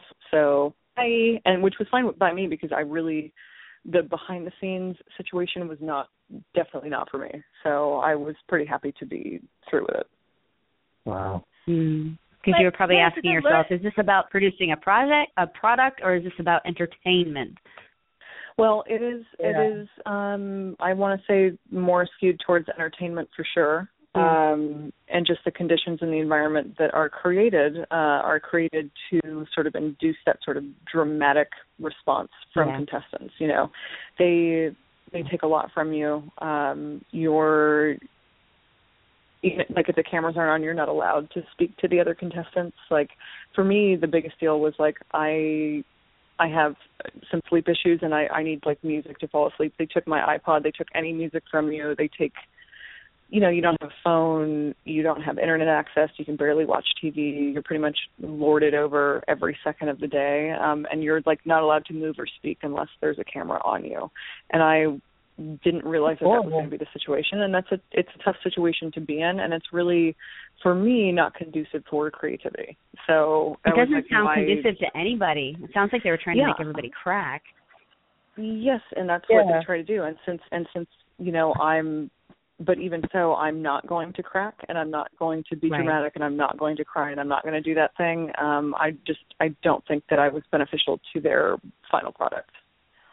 but at the same time, it's a learning experience, and you probably came away with it a better person in the end. I always say, no matter what you went through, everything has a reason to go through it, and so because you went on to do the FP right afterwards, and clearly now here you are talking on my show. I did the FP. Oh. The FP we had finished 2 years before it was on Project Runway. Really? So you already finished the FP. So you're already... Yeah, the FP had already been filmed. Wow. The FP was already done. Yeah. Wow. I must be I don't watch a lot of television, so my orders are a little mixed up. So I apologize for that. But the FP in general, the FP took a very long time to be released. So we Yeah. So the FP was done quite a few years before it was actually released. So, wow, you've got such an amazing thing going on. And so you said you're going to Australia and maybe doing a TV show. Do you have anything else up the pipe that we should be looking out for in the near future? What do I have? I had 2 projects, which was awesome. I had 2 projects that premiered at South by Southwest this weekend, actually this previous weekend. One was Vice Principals, which will come out in July for HBO, which I'm so fucking excited about. And then another was called Anne Punching the Clown, which is a sequel to Still Punching the Clown, which follows this stand-up comedian, Henry Phillips. And it's got like 60 comedians in it, and it's just this really kind of cool independent comedy type dark comedy film. And I actually get to see, I haven't seen it yet. I get to see a screening of it Thursday night, so I'm pretty excited to see that. And like Sarah Silverman and Mike Judge, and there's all these different, and Jim Jeffries. Just there's a ton of comedians in it, so that I'm excited about. But other than that, there's a handful of things. I know I've heard that Danny is writing something else, and there's like things that are out in the ether, but I don't have anything that's like super tangible, except for we may be doing the FP when we get back from Australia, the FP too. Well, that's what I was going to lead in for, except for your family are having a big crowdfunding campaign for the FP sequel, Beats of Rage. And so you want to give us a quick time frame on this and how the campaign is doing? Because I really want you guys to get as much money as you can for this. So, as a matter of fact, I'm going to back your movie. So I'm going to back well, that's the thing. Like the FP, as you know, is so incredibly specific and so weird. We have like sort of a modest crowdfunding happening right now. So we've gotten a pretty firm backing so far, but it's definitely like we probably need more to keep going. But there have been conversations about like potentially splitting it into episodes, like maybe having it as a full feature, but actually releasing it as almost like miniseries, like a Netflix type series. Yeah. So it's like they're breaks. So you could either watch it as a full feature, or you can watch it in episodic form, where it's however many minutes per piece. So we're kind of toying with that. But that's one of the reasons that I'm going to Australia too, is that Jason and Jason's wife and we're all going to kind of like hang out and work on a lot of character designs. So because I think we're just going to kind of start. He gets back, I think, in May, and then I think we're just going to start with pre-production and just get right into it, because it most likely looks like, because we might have some other investors too, and so it looks like we might start working on it early summer. Congratulations! I'm so excited for everybody, the whole TROST really cool. family. And I think it'll be awesome, and it's just such a weird fan base that it's like there's like 1 out of 100,000 people. It's like, this is the most amazing thing, and everybody else is like, I hate you. I want your family to die. So I've seen some horrid reviews of FP. Don't get me wrong. There are people that hate your movie. Oh no, and they go so far. They go so far as to wanting to like murder our entire family, and I'm like, are you what? Like, wow. Okay. It's freaky. I mean, it's freaky extreme. Like, there's people like me who instantly got it. It's like Shakespeare. You're right. It takes a few moments, but once you adjust, it totally clicks in. Not that the lyrics are anything like Shakespeare, but it's the idea of the language and the beats and the cadence. You have to get used to it. No, exactly. It's like you have to. It's like there is that acclimation period, and if you can get through that, and once you get through it, you're like, oh, okay, I'm on it. You're on the train. I must confess that I was unable to find it, so I only got a chance to see the trailer because they don't have it streaming anymore. Of the so I did watch like this extra long trailer clip of it, and to me it looked like this kind of like Trey Parker, Matt Stone feel, like it makes fun of itself. Yeah. Yes, it does. Here, this is the divide, because the FP itself it's pretty much, it's like a middle finger to itself. Do you know what I mean? Like it is just. I love that. The way that we do comedy is like, it's the more serious it's taken, the funnier it is, because it's character-driven comedy. You know what I mean? It's not a bunch of fart jokes. It's not like, I could name other comedians that make films and I won't, but it's not like fart and dick jokes. It's like, this is character-driven comedy, and it's like 8 Mile. If 8 Mile were super serious, but it's a comedy. Like if you understand sort of the references and the sarcasm, then you'll get the show. It's really just making fun of how stupid white people are. Like Malibu's Most Wanted. Yeah, exactly. It's just. But they look great. They look great doing it. See the beat revelation. Yeah. Like if it was Jamie Kennedy, Malibu's Most Wanted doing 8 Mile, basically. But it's like, but we're not. But the thing is, the better it looks, and the more serious you take it, and the fact that like, it's actual real filmmaking, no matter what the YouTube comments want to say, and no matter what kind of flack I'm going to get after saying this. It is. We're actually, we're real filmmakers. No matter what you want to say, there's a script, there's a story, there are developed characters. Whether or not you agree with them, that's your own business. But there is design and direction in place. So it is a real film, and it is a comedy. And a lot of people, I think, don't understand that it's a comedy, and a lot of the flack that we get, it's like, oh wait, because the joke is on you and you don't realize that you're a joke. Like we get the blowback that we've had has been quite. It's just been kind of unbelievable, because it's really just, it's a tiny independent feature, tiny. Yeah. And I think a lot of people have forgotten how to have fun. Well, I'm sure it's the same kind of blowback that Kevin Smith enjoyed with Dogma. You know what I mean? Or Clerks. Yeah. And these are, it's like people, but seriously, people have forgotten how to have fun. And it's like, have you seen like Big Trouble in Little China? And the era that you're emulating is an era of films where it was more fun. So, and it's like where you're allowed to have fun. We're the films where it's like Honeymoon in Vegas or Nicolas Cage. It's coming back though, and too close. It's terrific. And it's coming back. Fun. And Bonnie's right about that, because you, believe it or not, there are so many of us that are influenced by that film in particular, because you had no budget, and what you took, you stretched out and made it look great. It had its own cadence, its own beat, its own style, and it showed that any of us it gave us hope. Let's just put it that way. It gave us hope. Yeah, we know that we can produce films too. We can get these out there, and I know a lot of people that are secretly influenced by you. I was talking with them at Days of the Dead about you and about the FP and the TROST brothers. So we all watch your stuff. My daughter is watching Mighty Morphin Power Rangers right now. So once again, the TROST family is raising my daughter. So oh my God, that's crazy. That's crazy. Yeah. Because our dad did effects on the Power Rangers for I don't know how long, but he did. That's just crazy. He's a supervisor. He's basically the guy that does all the pterodactyl. That's him, right? He does the lightning stuff, right? He does.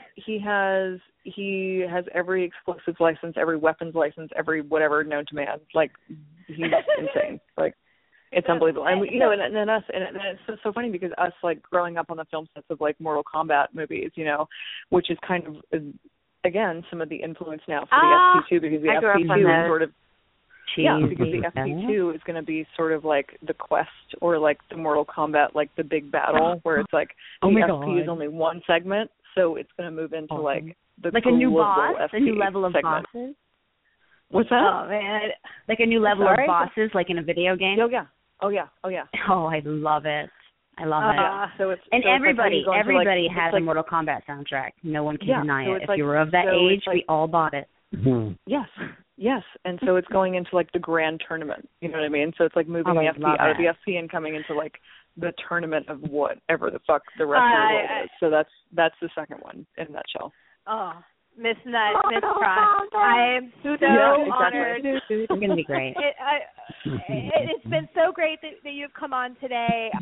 I really am thankful. I was telling them earlier, I made a list of geek men and women I wanted on the show. Some I thought I maybe get a chance to, and some that I don't have ever a chance to, my wish list, right? You are number 2 on the list. So thank you for coming on the show. My number 1 was Jennifer Aspinall, the makeup artist for Street Trash, which is one of my favorite movies, which if you've never seen Street Trash, see it. I'm serious. Street Trash is brilliant and right up your alley. Absolutely so much fun. Sounds like my life. Oh, my God. Yeah. So good. So thank you for being on the show, and I'm excited that you got to work for Jonah Hill and Danny McBride, who I'm a huge fan of Danny McBride.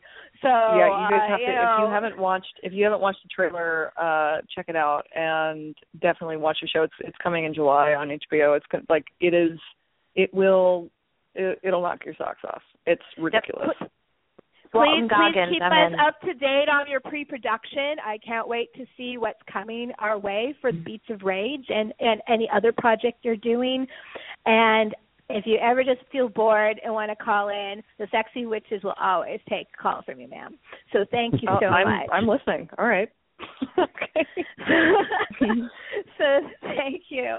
Is there anything you want to say before you head out for the day? We're about to do our community calendar, and you can stay on. It's just me listing off stuff, but there's so much happening in the geek world that maybe you would even be interested in it. So, anything else you want to say?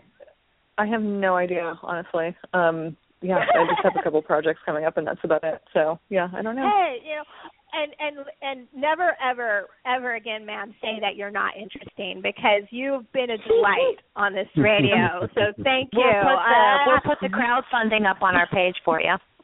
Oh, great. We already have. Awesome. I've actually featured it 2 weeks in a row on my community calendar. You've been oh my God, that's terrific. Well, obviously, I heard your sort of ducks quote, so I'm sure you've seen like the KCBC ducks situation. You know.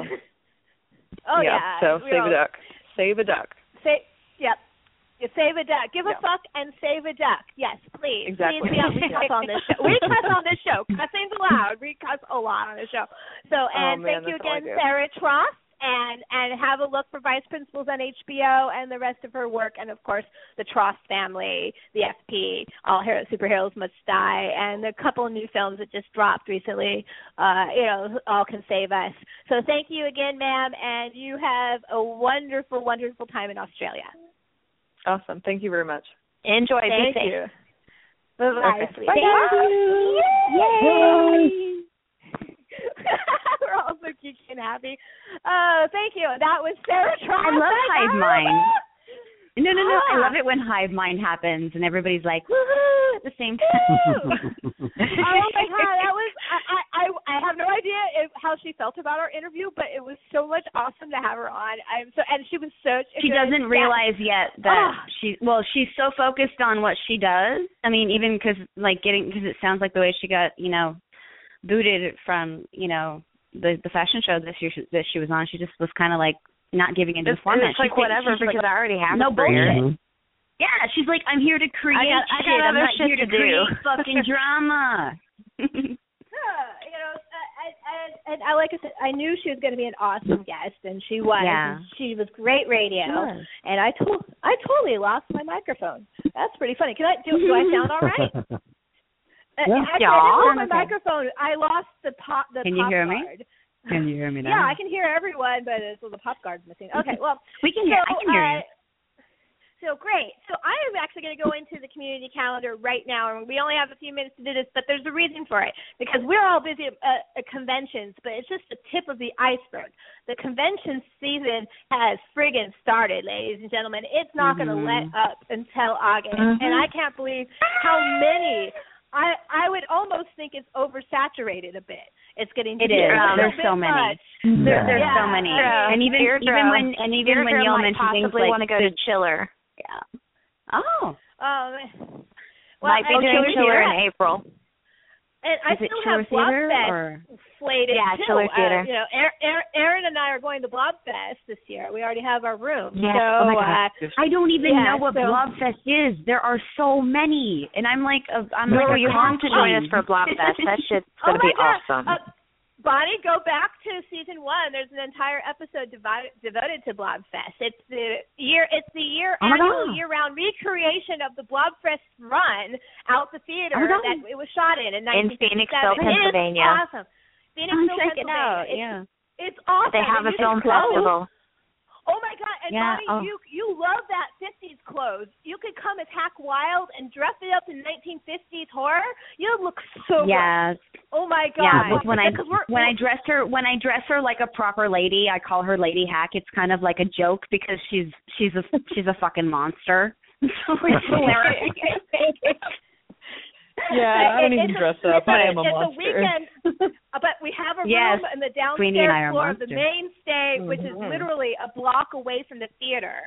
And most of the celebrities are going to be staying there, and it is going. And so it's going to be like a blast. So I'm like, people, we're going to have this room. Sexy Witches will take over Blobfest. It'll be so much fun. Well, on the one hand, I'm super excited that more fests are kind of popping up, and like I'm learning about them on the East Coast. But on the other hand, I'm like, shit, I can't go to everyone. No, you can't. Yeah, this one's amazing because it's like a little film festival, and they have to keep within the same theme. So that last year they showed The Blob. It was what was it? Abbott and Costello Meet Frankenstein. That's right. And then the Gaslight, like a monster kid kind of stuff. Yeah. So and Creature from Black Lagoon. Yeah, so it's like Monster Kids. Chris LaMattina, who directed Call Girl Cthulhu here in Baltimore, won the Shorty Award for Best Horror Shirt at that festival. The Shorty Ayworth Award is actually a really high honor, so it was like woohoo. So when I knew, I actually got one of those awards. So Blobfest is its own thing. It's a lot older than some of these cons, but yeah, there are so many. But let's get into it right now. Here comes community calendar music. Get out my community calendar bag. Oh, the fuck is heavy today. Oh my God, is it heavy? Lift it like Krampus. All right, let's see what's in it today. Let's have a look. Okay, so first on the list, we have some festival screenings and film festivals to talk about. These are some smaller ones, but have a look out. On March 18th, so this weekend, Will Kuffner, who used to be the owner of Horror Yearbook, which is a really nice website that was around doing horror for a while, he started a film series at Sonomug Coffee House in Philadelphia, and they're having their next screening. Charlie Band gave him permission to screen Sorority Babes in the Slime Bowl of Rama. So if you want to have some coffee and watch a cheesy Charlie Band film, you say? Yeah, in Philadelphia, definitely. That's a pick I like for me some Charles Band. Cinemug is a cute little coffee place. It's a coffee shop devoted to film, and you can rent movies, and there's VHS collectors. It's really cool. You'd like it a lot. So check it out. I've been revisiting my Full Moon era lately, so that would be cool. Yeah. Subspecies is my favorite. Oh, girlfriend, give me hugs. Yes. Oh, I love you. Picture it. All right, so I love cross country. Aaron, this is in your neck of the woods. You ready? Aaron, on the West Coast, okay? Down in San Diego, a person who's called in before, Beth Accomando from KTBS down in San Diego. She also hosts it's called Film Geeks at the Digital Gym. It's a film series, and they have just started a Hammer retrospective. And this weekend she is hosting Curse of the Werewolf with Oliver Reed, which is absolutely one of my favorite werewolf movies. Oliver Reed. I love that movie. Yeah. So that's my choice on the West Coast that way. Now for if you want to go to a classic film festival, not genre, not anything specific, but a film festival with good selections, good movies, and the Chattanooga Film Festival is about as good as you can get, and that starts on 3/31. Chattanooga, Tennessee, great town. I went there for the first time last year. Was really impressed how arty it was. I didn't expect that at all. Tennessee, it's middle of nowhere. You don't expect it, and then there's this beautiful city there.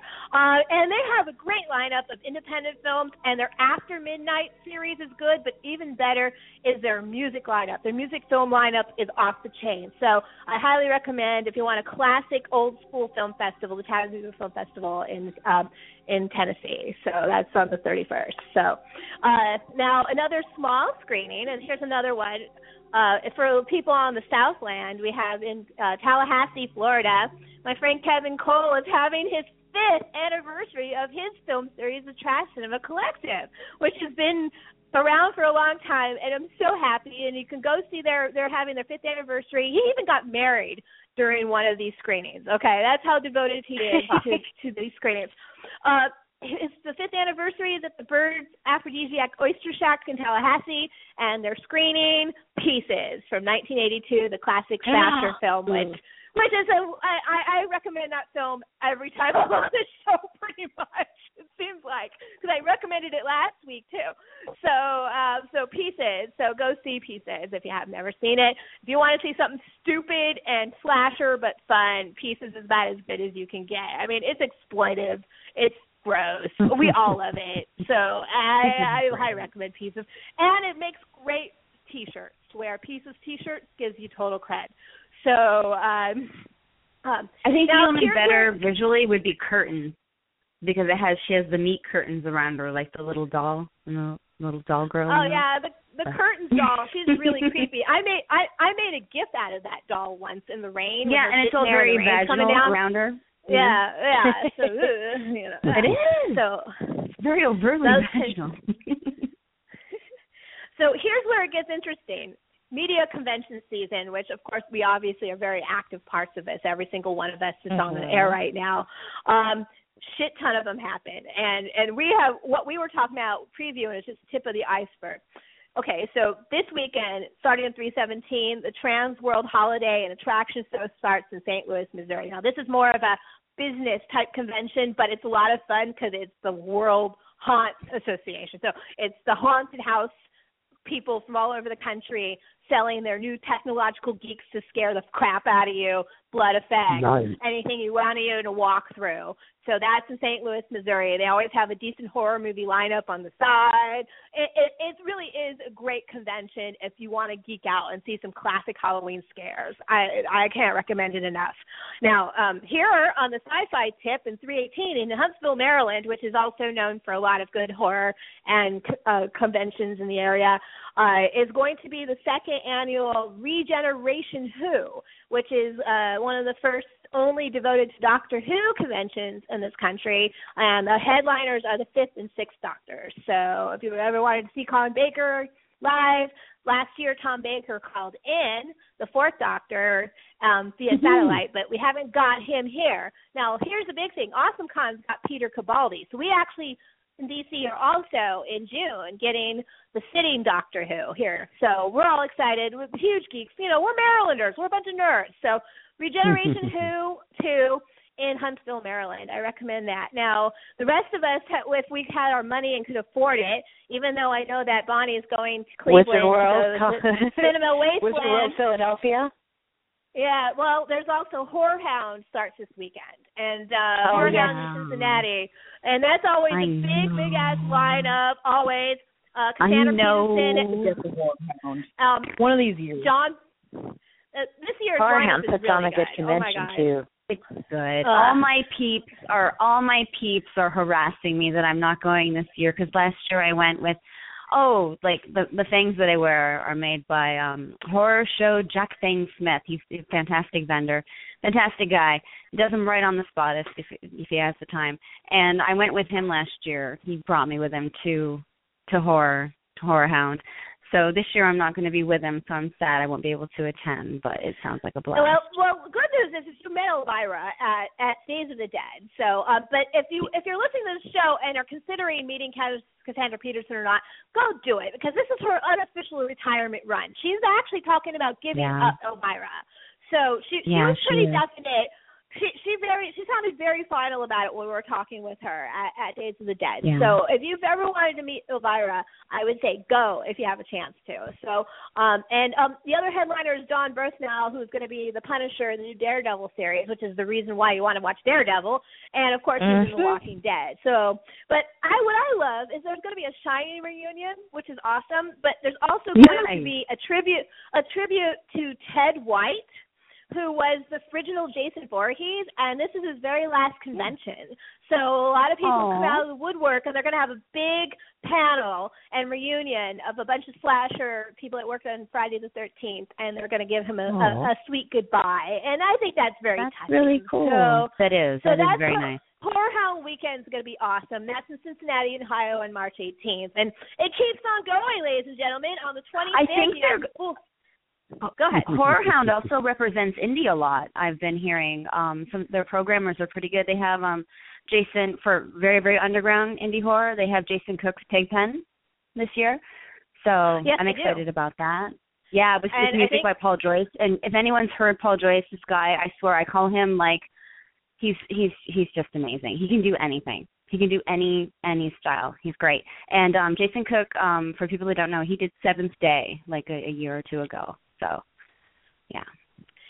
Yeah, Horror Hound is always a good treat. But, you're going to Cinema Wasteland, which is almost as good, if not, or equally as good, I should say. So they're both great conventions. They're all just different. They're all just different. Yeah, they're just different vibes. Yeah. So this one is one of my favorite vibes. And I have never actually gone to this convention, and someday I'm going to. And it's the Full Moon Tattoo and Horror Festival in Nashville, Tennessee.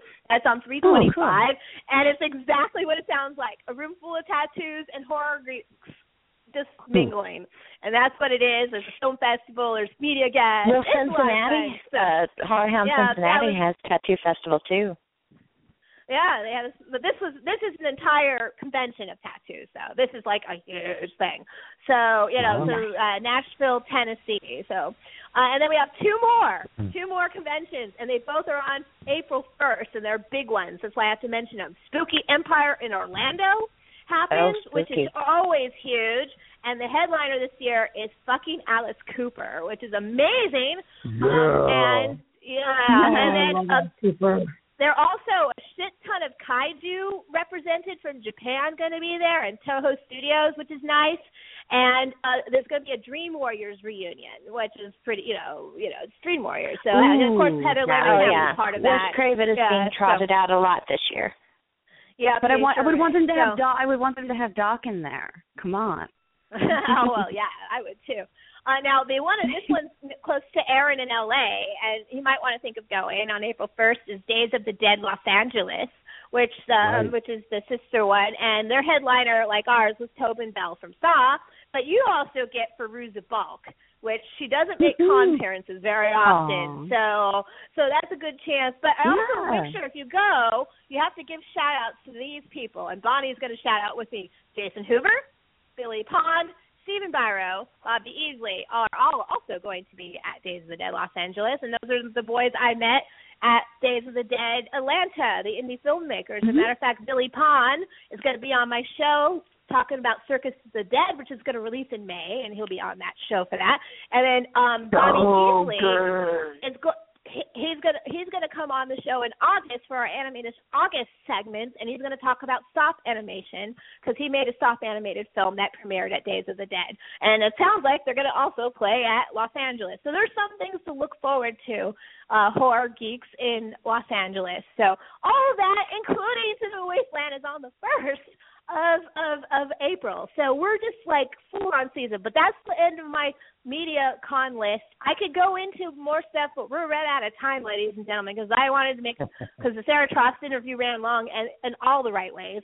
And I'm so excited about that. But just remember, though, there are some big theatrical stuff coming out.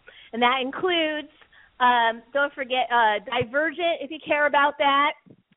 The new Richard Linklater movie, Everybody Wants Some, is coming out soon. And, of course, the elephant in the room, Zack Snyder's Batman versus Superman. I was going to ask you which one, because I was going to be like, wait a minute, bitch. You said there was an elephant in the room. I'm excited for that shit. I'm always reticent when it comes to Zack Snyder. I didn't think that the last one what was I bad, what I do is actually, I prepare myself for Zack Snyder. I have a Zack Snyder filter, and I put that on, and I take what he has to give me, and the rest of it is just that's Zack Snyder. But I don't know. I don't know. We'll see. Sometimes I can do that with people. I have complete faith in Ben Affleck. Absolutely 100% faith in Ben Affleck. I think he's going to be. How does everyone feel about Ben Affleck being Batman, huh? I have 100% faith he can pull it off. I like Ben Affleck. 100%. I think he's cute. And he's going to do it fine. Aaron's me. Yeah, I think he's Aaron's. The other Aaron, which one of us? That's what I was going to say. The male Aaron. The male Aaron. Aaron says, I remember Daredevil, so, I'm hoping I defend. I'm open-minded. I'm very Ryan Reynolds was amazing as Deadpool, but Green Lantern. Yes. You know what I mean? Yeah. Oh yeah, that can happen. Wrap it up. Party time. Well, I guess that was my music telling me that time's up, ladies and gentlemen. We got to go, but don't forget. If you also got I Saw the Light with Tom Hiddleston as Hank William Cedar, and we also have Don Cheadle as Miles Davis and Miles Ahead, all coming up in the future. And I will post all the rest of our DVD and instant Netflix picks, which there's quite a few of still, on our website, always under the heading Community Calendar. I wanted to thank Bonnie and Aaron from the West Coast for calling in. Definitely a huge thank you to Sarah Trost for calling on the show. It was a great honor on so many levels to have her on, and I can't wait to see what she's going to do in the future. And someday she's going to be up on stage winning an Oscar, and I know that. She's going to be like, what the fuck am I doing up here? And we're all going to be like, yeah! Woo! Yes, and you're going to be like, yes, I stalked her first. Yes! Because she seriously doesn't realize how awesome she is at all. You can tell she has no clue. She's so candid and fabulous. There's a reason why she was on the top of my geek list. There really was. So thank you, Miss Toss, for being on. And thank you, my sexy witches. Queenie, feel better. Congratulations on the press passes to Crypticon. Aaron Marie, congratulations on going to see George Takei. Yes. And everybody, have fun. Oh, my. Have fun at all of your conventions. We'll be back in 3 weeks on April 5th with a recap of Cinema Wasteland to see if I actually got the Jennifer Aspinall interview or not. And, the pressure. And a preview of the new Harry Potter universe at Universal in Hollywood. I'm actually going to have someone call in, Kelsey Zukowski, who is going to the staff preview the weekend before. So we'll give you a call. She's going to call in. So that's April 5th. And Goodwill Film Hunting and Blessed Be. We're going to leave us with some wonderful FP soundtrack. Have a good one, ladies and gentlemen. Good night, all, everybody. Night. Right. Blessed be.